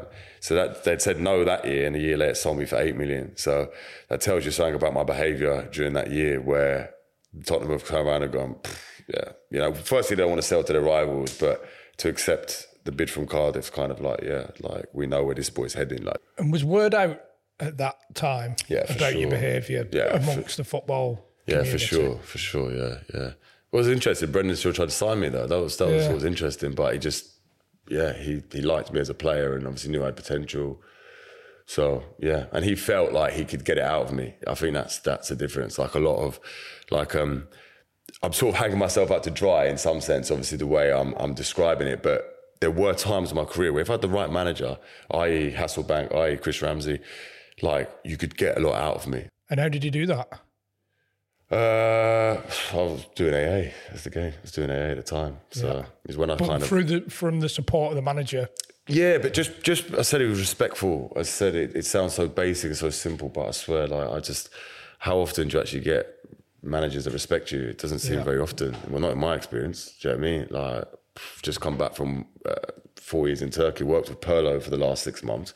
I'm thinking Andrea Pirlo, like, this is going to be the one. Do you know what I mean? Like, I can't wait to work under him. Like, he sat there smoking after the training with the other Italian boys. Do you know what I mean? And it's like, when you got your gaffer, your captain, and your right back all sitting there smoking, like, it's pretty hard to take him seriously. Do you know what I mean? It's pretty hard to have that level of respect when you feel you're giving everything. These guys are instead having a little smoke up and that. I know it's cultures. I know. There's a difference in culture for sure. So I think in Italy it's not as big as what it sounds to us here. Turkey's the same. Turkey. I mean, I remember first time. My God, the boys putting out a fag at half time. I was like, what the fuck? You know what I mean? You go for a shower after the game, it's just a cloud of smoke. Do you know what I mean? All the boys in there lighting up. It's like coming from England to there is like culture shock. You know what I mean? Do you think, was it in hindsight a bad move going back to London? To QPR? Yeah. Probably at times. Going back to the madness. The city and everything. Yeah. Obviously, everything there is 24 hours, so... Probably, but at the end of the day, I think no matter where I was, I would have found a way because it's part of my journey. Do you know what I mean? So, I'm grateful for QPR giving me the opportunity. I'm just sad that it never worked out. You know what I mean? For many reasons. Sad for myself, sad for the club, sad for the fans. Do you know what I mean? It was a waste. It was the amount of investment that club had. It could have been something special, and it just wasn't. Yeah. Would it be right to say that a lot of lads just went there for the final payday? Yeah, I think it's fair to say. I mean, there was a lot of senior boys there when I went. It's part of the reason why I didn't want to go. So when I said, I'd Redknapp calling me for weeks because I had Southampton on the table under Pochettino, and I had who else? Palace with Tony Pulis, and I fancied either of them over QPR, but my agent basically had conveniently shut the door on them and sort of led me towards QPR. And I remember sitting in the office, I want to go Palace. And that's shit, isn't it, man? Yeah, that's shit. Yeah. I mean, we're friends today, but I left him when I sort of came to the end, and 25, 26, where I was like at the rock bottom, and he tried to send me to Moscow at one point, and I was like, I can't go to Moscow. I'm injured. Is this why you were at QPR? It was at QPR, yeah, because I was at a club were trying to offload me, and it just wasn't right. You know what I mean? And that was after that. Shortly after I left, and I left him and parted ways. But I know he's been on his own journey. Do you know what I mean? And we're friends today. Do you know what I mean? We'll often talk and have a conversation. But back then, I just felt like I was being pushed to Russia after already being pushed to QPR, and I was like, it's not going to do me any good. Well, it came back in for you though, didn't they?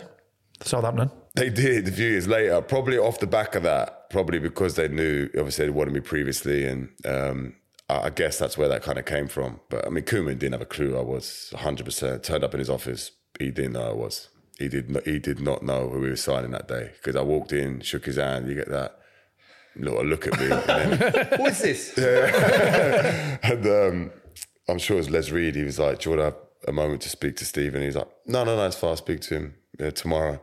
So I was like, okay, cool, nice to meet you, and just walk back out. So that was kind of it. And started the first few games well. He then signed Van Dijk, who was his signing. Was on the bench behind Van Dijk and Jose Fonte. You can't really argue with that, to be fair, do you know what I mean? But obviously felt confused, like, why did I come here? And then through injury, I played at Southampton, and it was at a mare. We played Liverpool. We lost 6-1 in a cup. Had a mare. And you just sat there afterwards in your car just thinking, what are you doing? 6-1, it finished. Koeman never trusted me again after that. No chance. You know what I mean? So that was it. It was kind of over before it started. And then from then on, with you not being involved, was it a case of every Saturday just triggers of negativity, not involved? Yeah, definitely. Going off the rails? Yeah. Again, things just spiraling. And so I actually, the doctor there pulled me in and said, what's going on, you know, because you're turning up and I could smell the alcohol in your breath because I'm obviously trying to say I'm sick and stuff like that. And he at the time thought he was helping me. So he said, look, you need to go and speak to the gaffer. And I said, I'm not sure about that. No. You need to speak to the gaffer. Like, that will help you. Went to go speak to him. Who's the gaffer at this point? Ronald Koeman. Oh, right. At Southampton. Yeah, it's at right. Southampton. Yeah, just a nightmare. Yeah, I just went in, said to him, I've been struggling really bad with the gambling, the alcohol and that. And he just felt uncomfortable. Do you know what I mean? He didn't know what to do. He's like, you see this pitch behind me, this is where you'll solve your problems. Do you know what I mean? You need to get out there and play more, focus more out there. That's going to help you. And I don't blame him for that. Like, how would he know any different? Do you know what I mean? He's not a therapist. You know, to be a coach, you never have to do any sort of emotional intelligence courses or anything like that. So he doesn't know. Do you know what I mean? He just said what he feels what for him. And I felt even more alone. And obviously then, you know, just like that, isn't it? Do you know what I mean? They put you out of the squad then and you're just kind of there, but not really there. So just waiting. And then the phone call come for Liverpool. Just like that. Just like that. So the team I've just had an absolute mare against and lost 6-1, contact my agent whilst I'm drunk in Dublin, because I was out of the squad at Southampton. So I'd gone to Dublin for a piss up and I was there off my head, woke up, still fully clothed, lying on the floor, just thinking, fucking hell. My agent's 2 missed calls. I'm thinking, oh no. The papers is what I'm thinking. Do you know what I mean? It's going to be along those lines. Pick up. He says, you never guess what? I said, what? He said, Liverpool want to sign you. I said, nah, I must still be drunk, 100%. I'm still drunk. He's like, no. Like, seriously, where are you? I said, I'm in Dublin. He's like, get yourself back home now. Like, I'm just waiting for one more phone call, but this is nearly done. It's a very good chance to happen. He's get yourself... Just wake my friend up. I'm slapping him like he's out cold. He's like, get up. He's a Scouser. Yeah. So I'm like, I'm coming back to Liverpool. Part of him's excited. The other part of him's thinking, shit. I can't. He's going to be playing for my fucking team. No, it can't be. I'm like, no, I'm serious. So you obviously get downstairs, water, like shower, get freshened up. Do you know what I mean? Jump on a plane back. And that same evening, I was on a train up to Liverpool, and that was that. Do you know what I mean? That was that. That was on the, I don't know, Sunday, I guess. Monday I signed. Tuesday we're playing Arsenal, and I come on up front. Do you know what I mean? So you can like, it's just a whirlwind, isn't it? It's like absolutely insane. Do you know what I mean? I remember I was on Instagram at the time, and I put something up on Instagram just saying, if you told me Saturday night that I'd have a chance to come on at Anfield 3 days later up front, I'd have said I have more chance of winning the lottery. Do you know what I mean? Like, it was surreal. You know what I mean? The odds of that was one in a billion. You know what I mean? So great experience. Do you know what I mean? I know you said Koeman he kind of half fucked you off, but what did Klopp make the signing? Like, was he? No, couldn't have. That's what that year was just a mad year. It must just, my agent was just pulling strings for sure. I mean, how could he have signed me? So we got smashed 6-0. You know what I mean? 6-1, sorry. The 2 months before it. So, I was getting all kind of banter. The boys had texted me if Carlsberg did agents. Soon after you've been, when did you play against Arsenal? On the, I think it was Tuesday or Wednesday. Tuesday, and you arrived on the Monday. Yeah. So as a defence, so as he just turned around, can you play up front? With glasses. Yeah, I've got an idea. Yeah, no, you know what? I remember now. It must have been a Wednesday, right? Because Monday I signed and Tuesday I trained, and then Wednesday was the game. Went up front. Right, no, I didn't get a chance. Honestly, I actually thought I was shitting myself because I thought I'm going to start here because they had 7 centre halves out injured. And I was thinking, oh my God, like, I'm going to start. Like, am I even sober? Like, how the fuck am I going to do this? Like, I was panicking, to be honest. That train journey up, I was panicking, like, because I hadn't been taking care of myself. I was a mess. And I said I was in the madness. I was fully living it. So I was worried. But it just, I mean, I don't know who played centre half. I can't remember. But he put someone else in. And then he said to me, come get warm. And I'm thinking, we're losing 3-2 here. And he's like, no, you're coming on. I'm going to put you on up front. I was like, what? So I didn't get time to ask him then. Come on. We end up getting the equaliser. And after the game, he's just coming over, high-fiving me. Like, you see, they all think you're crazy until it works. And I was like, it's true. Do you know what I mean? It's true. And Yeah, and I just sat there. I was just sat there for the change room about ages, just thinking, "Whoa, what's this happened?" What's you know what I mean? happening? Like, my dad was there to see it as well. He'd driven up. So beautiful moment. Do you know what I mean? Like that's special. Like no one can take that from me. Do you know? That's special. So I enjoyed it. So you're in Temple Bar Saturday night, absolutely off your trolley. Yeah. And Wednesday night you're making your debut for Liverpool when you've gone to Dublin as a Southampton player. Exactly. Up front as well. Don't forget that bit. You know what I mean? So, yeah, It's fucking bonkers, isn't it? I mean, things did change for 2 months. For 2 months, obviously, gone there, it's a chance for lifestyle. Do you know what I mean? So, although I was white knuckling it, I didn't know how to deal with my addiction. I somehow was dealing with it because obviously I wanted the opportunity. Do you know what I mean? And the opportunity just never came. I had a couple of run-outs up front, played one game as a centre-half, did all right. It was against West Ham. Yeah, done okay. We then had the cup replay against West Ham because we drew that one. And I'd done my back in. And it's in a spasm, the horrible spasms, right? And I'm like, nah, just run off, just run it off. Couldn't get rid of it. I just could not get rid of it. So the morning of the game, I've had to tell him, like, look, I can't play. Although I tried to get through training yesterday, because I was due to start. I was like, I actually can't play. I was devastated, and he just, from that moment, he wrote me off. And I think he'd wrote me off as one of those guys who's like, he doesn't want to play or he's scared to play or something, you know what I mean? And it couldn't have been further from the truth. I'm not that guy. I've done my knee and been out for 3 months. I've still played 90 minutes. Do you know what I mean? I've done the left knee, done the same thing. I've played with broken fingers, broken hands, all sorts of, I'm that guy who just plays, the adrenaline's pumping. Just couldn't do it. Didn't want to let the team down as well, to be honest with you. I thought, you can't go there and you can't move. So, and that was it. It's my moment gone. So as soon as that went and I felt it go, because then he started putting me with the under-23s to play every week, I was like, nah, that's not on. You see it all the time. You know what I mean? The managers just go, you're not for me. Out you go, get down with the kids. And he's letting me down, Jurgen, there. Imagine that I had to play against Tottenham under 23s. That one hurt. That one was like, nah, the shame. You know what I mean? And then the Southampton one, I threw a sickie. I'm not gonna lie. I said, I'm not playing. Do you know what I mean? I knew I couldn't say I'm not playing because you're breaking your contract. I said, I'm sick. I said, I could not go and play Southampton under 23s. I can't. No way. But I think that's your way of thinking right the way through, because at the end of the day, you're still at Liverpool. You're still getting a move to Liverpool. Liverpool under 23s. I know, but it's not as bad as what...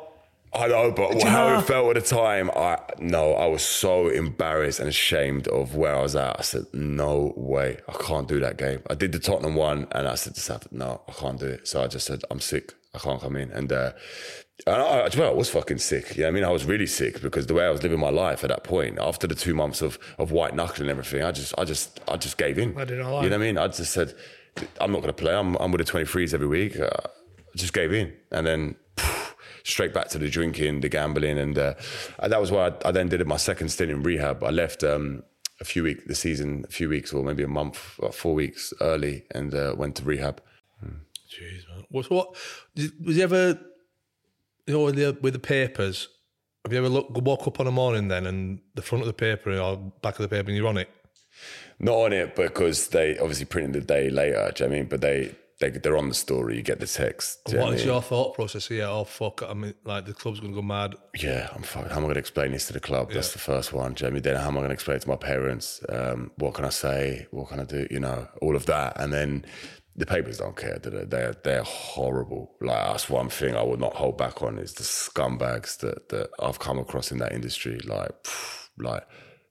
mean, I've done a lot of it. I said I look back and I apologise, but them, I'm like, I can't even just say to myself that they're doing their job because I think they go above and beyond their job. No conscience to just be an arsehole. You know what I mean? I remember talking to one of them. He's outside my house with a camera. I would jumped out the back, went round to his car. Just grabbed the camera, do you know what I mean? And he's like, wrestling me. I said, what are you doing? What are you doing? Seriously, I was like, I've got a son, I've got a girlfriend, just leave me alone, do you know what I mean? I'm in a bad situation, you write enough stories anyway. And he's like, oh no, I'm sorry, whatever and all that. And I said to him, look, just take your camera, just leave me alone, do you know what I mean? He said, no, Will, sorry. 2 hours later, fucking quotes me, do you know what I mean? Quotes me from that, put in the paper, he's just like, see, this is what I mean. I just wish that I'd grabbed the camera and just threw it in the road or something. But I'm not that person. Do you know what I mean? So although I'm hurting and I wanted to hurt him. I want to throw his camera. I'll be lying if I said I didn't. Do you know what I mean? But I'm not that guy. Like, so I try to believe the good in him. And I've not had a good experience with newspapers. That's for sure. Was it when you went back to QPR again that you did the Guardian article?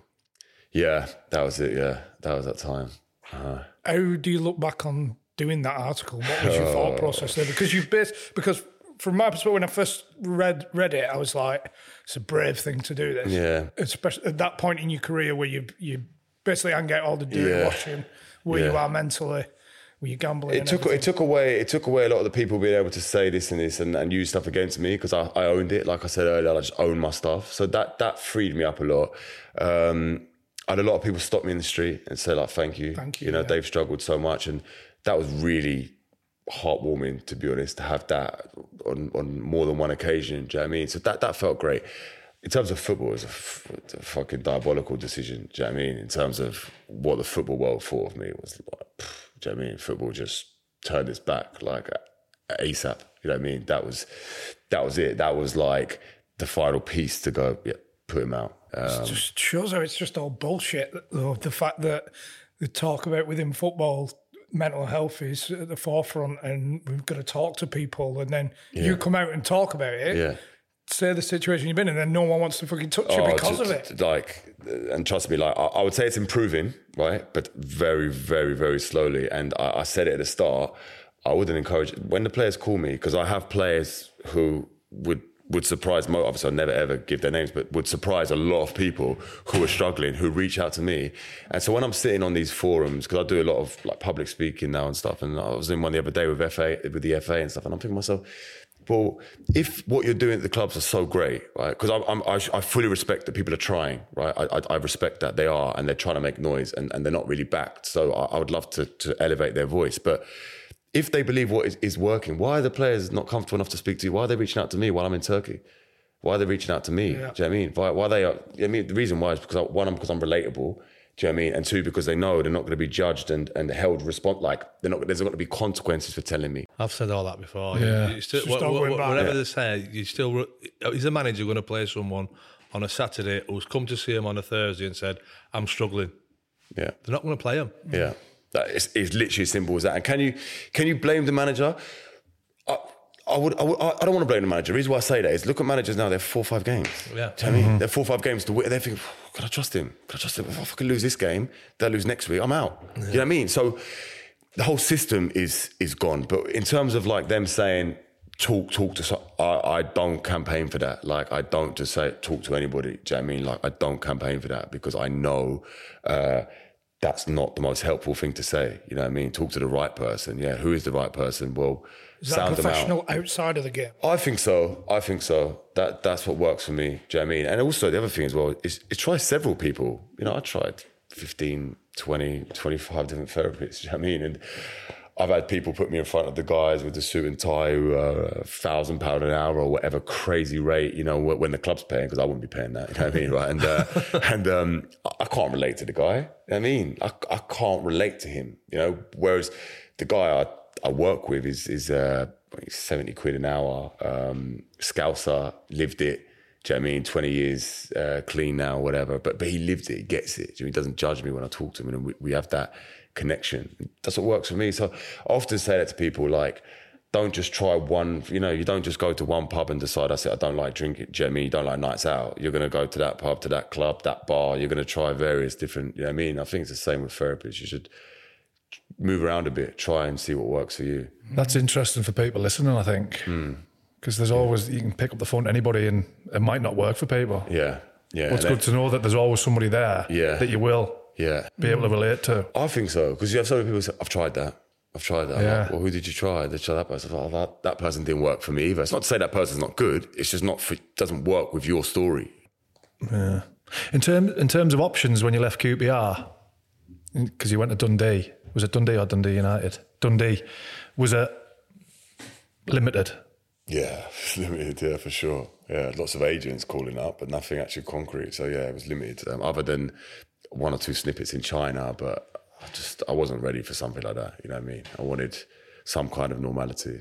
And was it normal? And did it work? Far from it. My God, it was insane. It was like incredibly good. Like I really, really enjoyed it. But my God, yeah, I joined. I felt so normal there. You know what I mean? I felt normal because I was looking around. I was thinking, but if I'm fucked, he's fucked as well.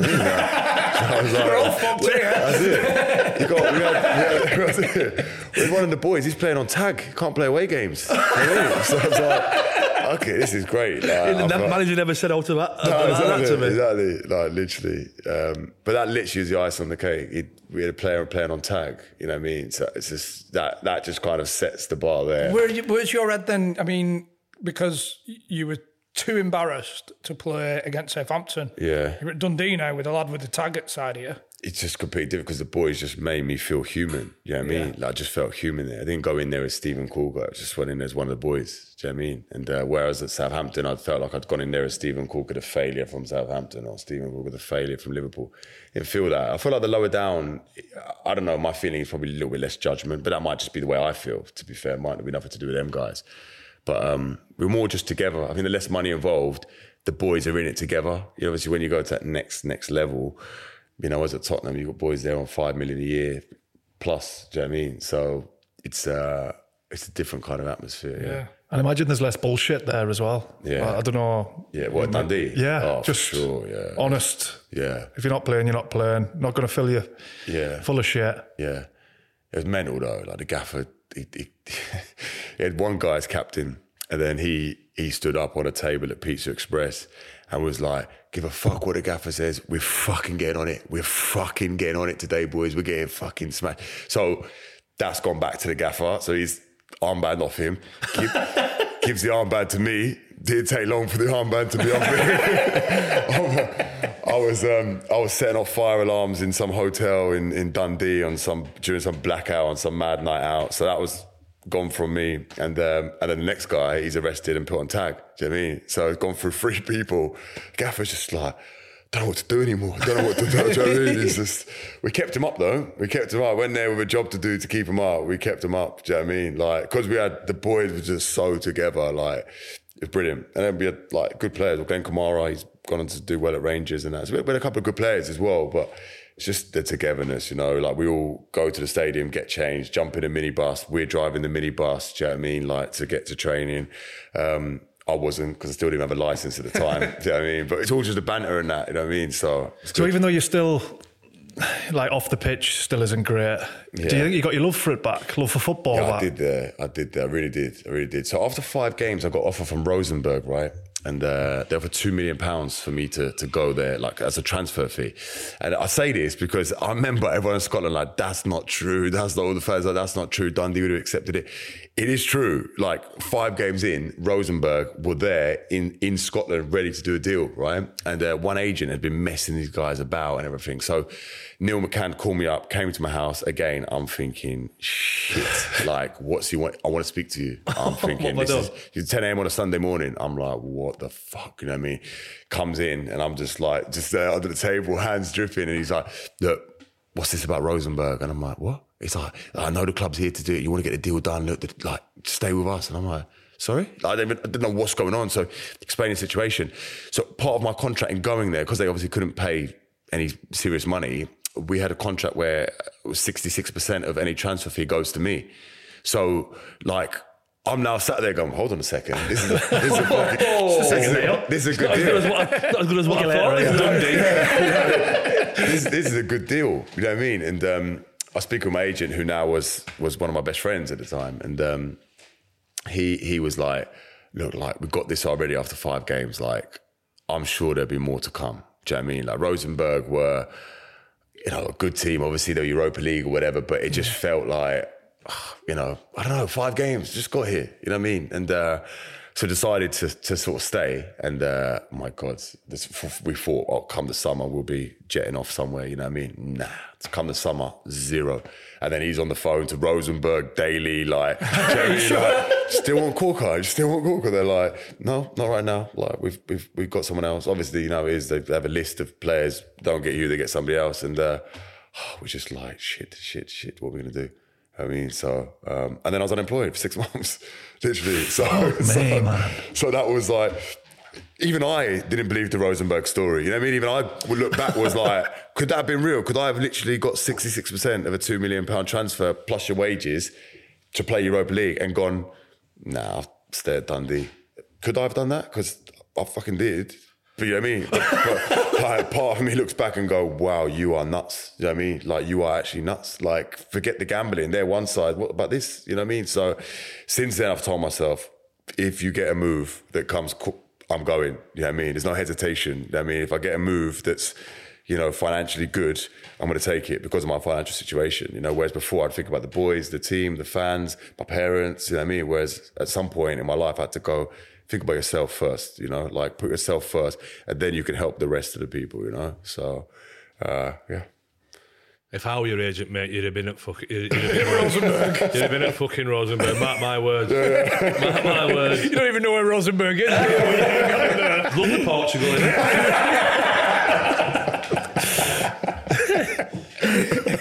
Yeah, you signed that 4-year deal at Tottenham. That's it, Rosenberg. 6 months unemployed, and then is it a case of just ringing anybody, any country? Anybody and everybody. Went to Holland. Pierre van Hooijdonk was brilliant for me. He was really good. He took me in at NAC Breda. Just went and did a trial there. And they were the first team to then offer me something. They came at the same time where the Turkey opportunity had sort of come about. So it wasn't, between the two, I was like Turkey for sure. NAC Breda were nailed on to go down the bottom of the league. But he was really good. I have to mention him. He was really good. Sort of looked after So what me. are you doing in this 6 months? Just training my own, just calling people, calling people. You actually calling clubs direct? Yeah, yourself? I did. My agent was, and I thought, let's try the personal touch. So I thought, I'll do it. You know what I mean? So I was just calling people myself. It's just from an outsider football perspective, think about a footballer with your sheet of paper there with club numbers on and ringing up. Yeah, Desperate measures, Chrissy. Yeah. Yeah, no, I was desperate for sure. Did you have numbers direct to who you need to speak to, or are you going through to reception? Yeah, there was a guy called Dom. There's a guy called Dom Fifield. Amazing guy. Works for the Athletic now. I did the article with him in The Guardian. Right. So what a guy, like, you know, I mentioned earlier the bad guys in the media. Him, what a guy, like, whenever I need a number, it's 2 minutes, bang, straight in. Do you know what I mean? So they've got no escape then. Do you know what I mean? I'll call them and they're like, they can't. Thingy number, private number. That's it. Do you know what I mean? But, there's loads of people who just ignore me. Called Steve Bruce. He picked up. He said, oh, hi, Stephen. I said, yeah, explain the situation. He went, just busy. I'll call you back in 2 minutes. I was like, all right, sure.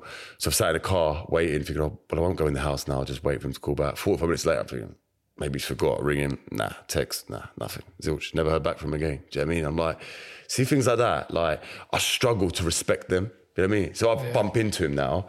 I struggle to respect him. Yeah. Do you know what I mean? For me, that's difficult. That's just we don't need no one. It's probably enough, innit? That's all you need. Like, how difficult is it? Like, so I respect the ones who go, hi, Caulks, hi, Stephen, whatever. Listen to you talk for a minute or two, or if it's a text message, just look, sorry, mate, like, not for us at the moment. We don't need anyone, or we're not looking for that position, or not for us. That's it. Do you know in that 6 months, we speak about triggers of getting left out on a Saturday as being the lowest of the low at that time. What was that like, 6 months without getting paid, without a club? How were you? Well, the mentally? first little bit of it, I was gambling and drinking, but that was actually where I got sober. It was actually, I think the acceptance came at that point, like, it's done. Like, it's actually done. Do you know what I mean? It's done. So, where did you get that strength from? Sorry, because if anything, listening to your story so far, that's a career-ending period for me. But the part of it, it's interesting you say that. That was part. I didn't want my story to end like that. You know what I mean? Like, I didn't want to be like.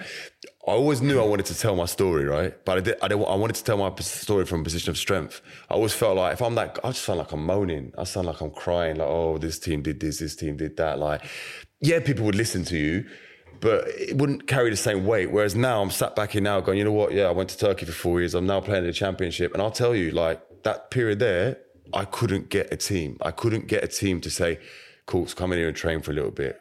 You know what? Come on, no team would accept that. So that must have been some experience in Turkey then, because we've had Kevin Campbell on, haven't we? Yeah. With like slaying the goat and all that, wasn't it? Oh, we had that. Yeah, we had that. We had that last year when things weren't going well. We had that, yeah. What the fans were doing that? No, the owners. Team. Yeah, the team. Yeah, we had it. Yeah, one training session because we'd had so much bad luck that year. They're like, got to kill the goat. We're going to kill the goat, lads. I'm sorry, lads. It's dire straits. We're going to have to kill the goat. Man, we've lost 3 in a row. Get them in sauce out, Jeff. You can surely understand, mate. We've lost 3 in a row. Oh, mate.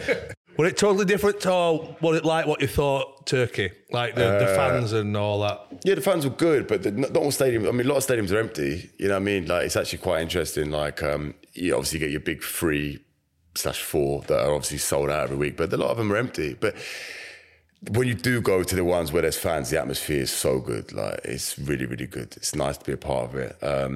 Off the pitch, just madness. Crazy place to live. Very different, you know, like, I mean, as an example, most of the women there are either virgins or married. Do you know what I mean? There's no in between. You know what I mean? It's just like you sort of go straight into marriage, especially from a young age.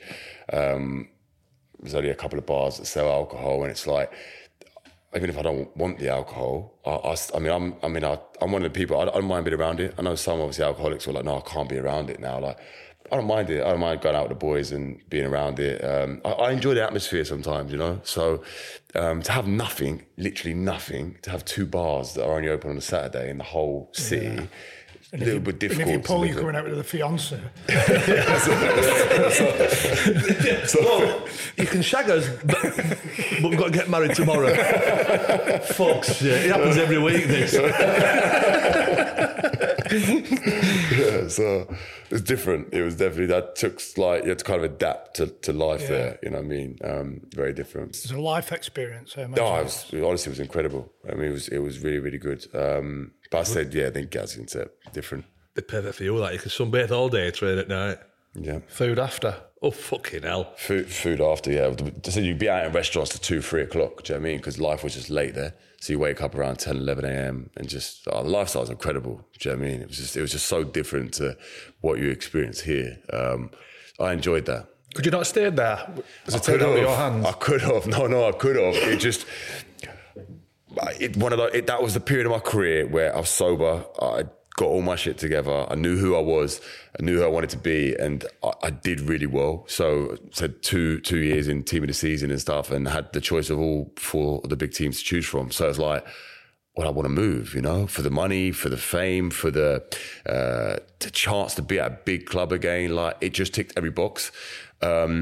I wanted that, you know. I just wanted to be in the bright lights again. That was my main thing. I just felt like I'd wasted it at Tottenham and Liverpool. I wanted it again. Not as an ego thing, just as a sort of career justification. Exactly. Just a bit like, like I'm there, like Fenerbahce, Galatasaray, Besiktas.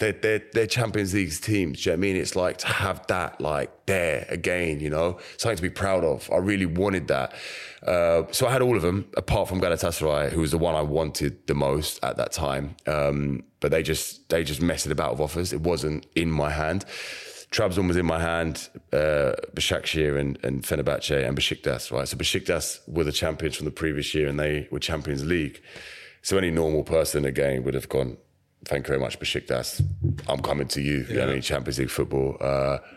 I wanted Fenerbahce because I felt they were the second biggest underneath Galatasaray in Turkey. They're like the giants, them two. And they hadn't won the league for 7 years at that point. And I'm like, I've got to go there. Like, they've got Ozil now. Like, they're going to win this year. Do you know what I mean? It's got to be. Like, it's got to be. So, chose them. Less money than the others as well. Trabzon end up winning the league, right? Başakşehir do what they always do. They're always flying high. Besiktas obviously played Champions League, albeit they didn't get a point. They still had that experience in Champions League. And I was at Fenerbahce where a new manager came in 2 days in and he was nowhere on the card. So all this time we'd been speaking, negotiating, they had not at any point mentioned this guy. He had come from nowhere. And he just came in and was just like, basically to 10 of us, I don't want you. And I knew the second I shook his hand, I knew he didn't look in my eyes. I was like, it's not a good start. Mm-hmm. You know what I mean? And a month later, he's like, I don't want you, go on loan. To be fair, a bit like the Van Dijk situation at Southampton, the guy they got in as my replacement is a guy called Kim Min-jae. Now, if you don't know his name yet, you'll know his name very shortly. He came in from China because the coach had come from China. He brought him in. And I'm thinking, I'm losing my place here to a guy who's been playing in China for the last 5 years or whatever. I'm thinking, fucking hell. He was unreal. He's now at Napoli. He's fucking Champions League, top of the league by any points. All sorts of teams are in for him. Do you know what I mean? He's had a hell of a journey. Good player. And again, it's one of the mad ones, isn't it? You sat there and you're like, fucking hell, what chance have I got? Do you know what I mean? Like, Fenerbahce have had average centre-halves for years, and they plucked this guy out for 2 million from China, and now he's like, it'd be 100 million to Madrid in the summer. And I feel, fucking, what chance do I have? You know what I mean? Him and Van Dijk ahead of me. Like, I'm like, so yeah, just didn't work out. But yeah, I mean, that coach nearly went to Everton. And I swear to you, I was going to fly home and start protesting with the fans. Remember? I swear to you, he weren't getting that Everton job. I swear to you, he weren't getting it. Nah, I weren't having that. No way. Oh, yeah. So you exchanged the delicacies in Turkey for a Wigan pie. Yeah. Quite the same. Randomly, I had enough in Turkey. It just felt 4 years, time to come home, time to be around my family. Time to come home. That's what it just felt right. Yeah. So I left, and so Colo reached out to me and was like, "Look, like I want you to come in here." And I'm looking at the league table and I'm thinking that doesn't look too attractive. Do you know what I mean? I'll see what else comes. Phone around from Rotherham, a couple other, a lot of League One teams actually, about 7 or 8 League One teams. But they were the 2 championship teams, and then you're getting phone calls from America and Thailand and stuff. But I'm like, it's a chance to go back to the championship, you know? And I took it. I mean, I didn't take it straight away. I had a think, because obviously I'd heard that, you know, they'd had issues at the club, and obviously they weren't in the best of positions at the time. But I loved Colo, do you know what I mean? Like, I played with him at Liverpool, one of the best guys in football, like, such a good character. And I thought, he's the kind of manager I want to work with, do you know what I mean? Someone who I know loves his players, who I know will be, like, energetic and all that. And I thought, yeah, I want to work with him. So, yeah, I did that. And then what did I get? 2 weeks? I think 2 weeks, and he was gone. So it's another example of football. You know? Seems like I had a lot of bad luck as well with it all. It feels like Do you know what I mean? You know, Give over.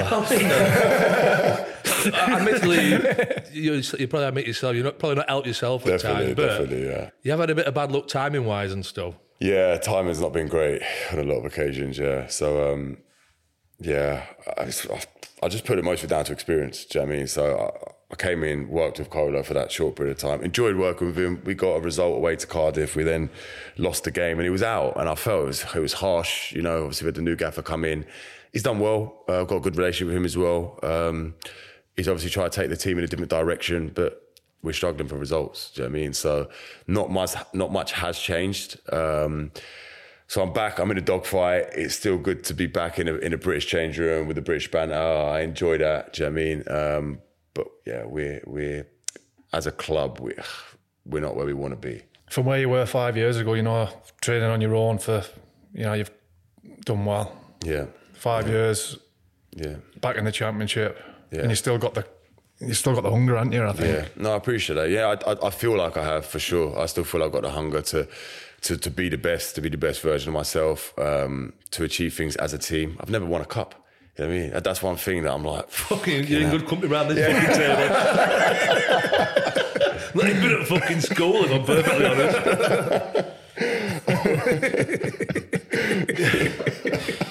You were saying, and I certainly didn't win the fucking 800 metres. You were saying off air about what you're looking to set up, the aftercare. Yeah, the aftercare academy. Yeah, so I've put a lot of focus into a company called Behind the White Lines. So it's something personal to me, as I've experienced very much life behind the white lines. So I think people have a perception of footballers, and I'm sort of working hard to break down that image and actually show footballers more as human beings. I think it'd be great for the players. I think it'd be great for the fans. And a big part of the Aftercare Academy is basically taking boys who have been in the academy system from 8 to 18, get released and go, who the fuck am I? Like, where do I go now? I've got no qualifications. I've been out of school 2-3 days a week on day release and stuff like that. Who am I? What do I do? Where do I go? They're doing what I do, and they call every single club because I've got them all on my LinkedIn inbox. I mean, could you get me into here? Could you get me into that? And the parents approaching me, and I'm not an agent. Like, I can't do this. And agents don't invest their time with the kids because they're thinking you've just been released. Like, you're not going to be worth nothing, and if you are, it won't be for years. So, our academy, which hopefully will be launched in July, will be a place for players who've been released to come to us, and that with us they get the training. So they get the training every morning, professional training with top level coaches, again relatable coaches. So I've gone and got boys who are in the Tottenham Academy amongst your Harry Kanes and Andros Townsends and all these guys who have been released. Some of them went on to be Uber drivers for a few years, got a bit lost, and then eventually came out and was coaches. So they'll be taking the sessions. We've got games against professional academies, so we'll go and play against Liverpool and QPR. So you're constantly in the shop window, which I think is good, because I think so many talent just falls through. I think there's so many boys who get released who might not develop for 6 months or a year later. So with us, they'll have that chance. They'll have the emotional care. We're taking care of them emotionally. We're having workshops and all that kind of stuff, and education. I'm part of the interview, so I sat down with Maxine Langton on Sunday, the mother of Matthew Langton, who sadly took his own life after being released from Mansfield. And the reason why I do these kind of interviews is because I want to show the effects that like football could have on people, because it's not solely down to football, but he was a football player and that was his main focus. And he went to Mansfield as a youngster, and at 18 they turn around and go, "You're not for us." And because he wasn't registered as a scholar, he instead was a resident. I didn't even know that was a thing. He then couldn't go to any trials afterwards because he'd never been registered. So very shortly after, he's taken his own life, and that's a family who are left to deal with the whole of losing their son. So I really want to showcase that, again, the human side of not just the player, but the players' families, the players' wives. So that's a big part of my focus right now, working towards that. And I'm just going to do lots of interviews with players and basically, use my relationships in football over the last 14, 15 years. I've been to 15 clubs. So I know everyone, do you know what I mean? So it's a chance to actually use them connections for the good. So use my experiences, good and bad, and turn it into something really positive. It's incredible what you're doing, mate. Thanks. Yeah. The experiences that you've had, you're putting a positive spin on it. Yeah. Like I say, it's an experience that makes us who we are. And it's those experiences of, what you're doing now, to who you are now, and wanting to make that difference. It's incredible, mate. Well done.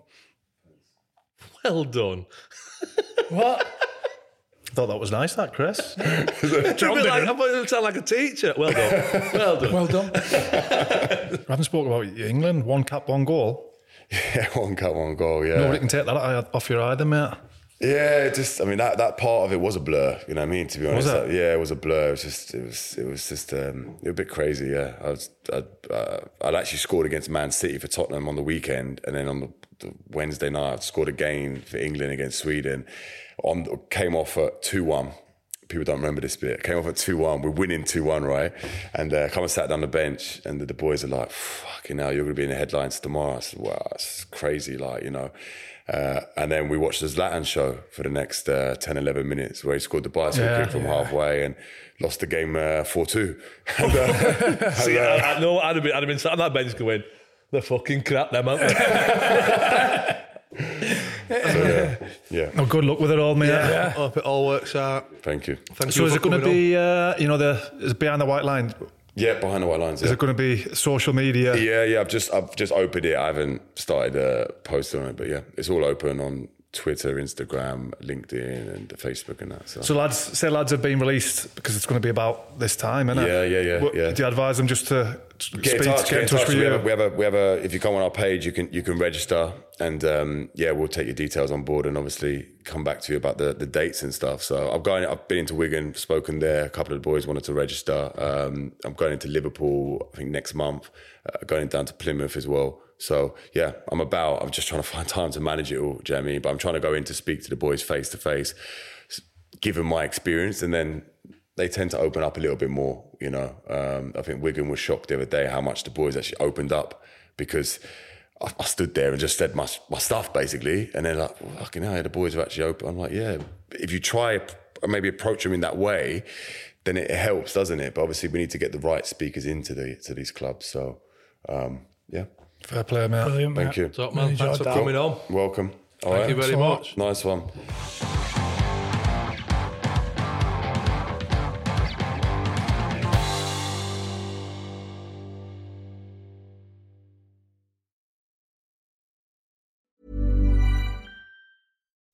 When you make decisions for your company, you look for the no-brainers. If you have a lot of mailing to do, Stamps.com is the ultimate no-brainer. Use the Stamps.com mobile app to mail everything you need to keep your business running with up to 89% off USPS and UPS. Make the same no-brainer decision as over 1 million other businesses with Stamps.com. Use code PROGRAM for a special offer. That's Stamps.com, code PROGRAM. Confidence starts with loving who you are. And when your skin feels nourished and glows on the outside, you naturally radiate confidence from the inside. Give your skin a glow up with Osea's clinically proven Mega Moisture Duo. This ultra-hydrating body care features 2 of Osea's best sellers, Undaria Algae Body Oil and Undaria Collagen Body Lotion. These seaweed-powered heroes use skincare-level ingredients normally reserved for your face for results you can see and confidence you can feel. Osea has been making clean, clinically proven seaweed-infused face and body care products for over 28 years. This luxurious skincare is vegan, cruelty-free, and climate-neutral certified, so you never have to choose between your values and your best skin. Glow from the inside out. Get 10% off your first order with code GLOW at OseaMalibu.com. That's OSEA Malibu.com, code GLOW.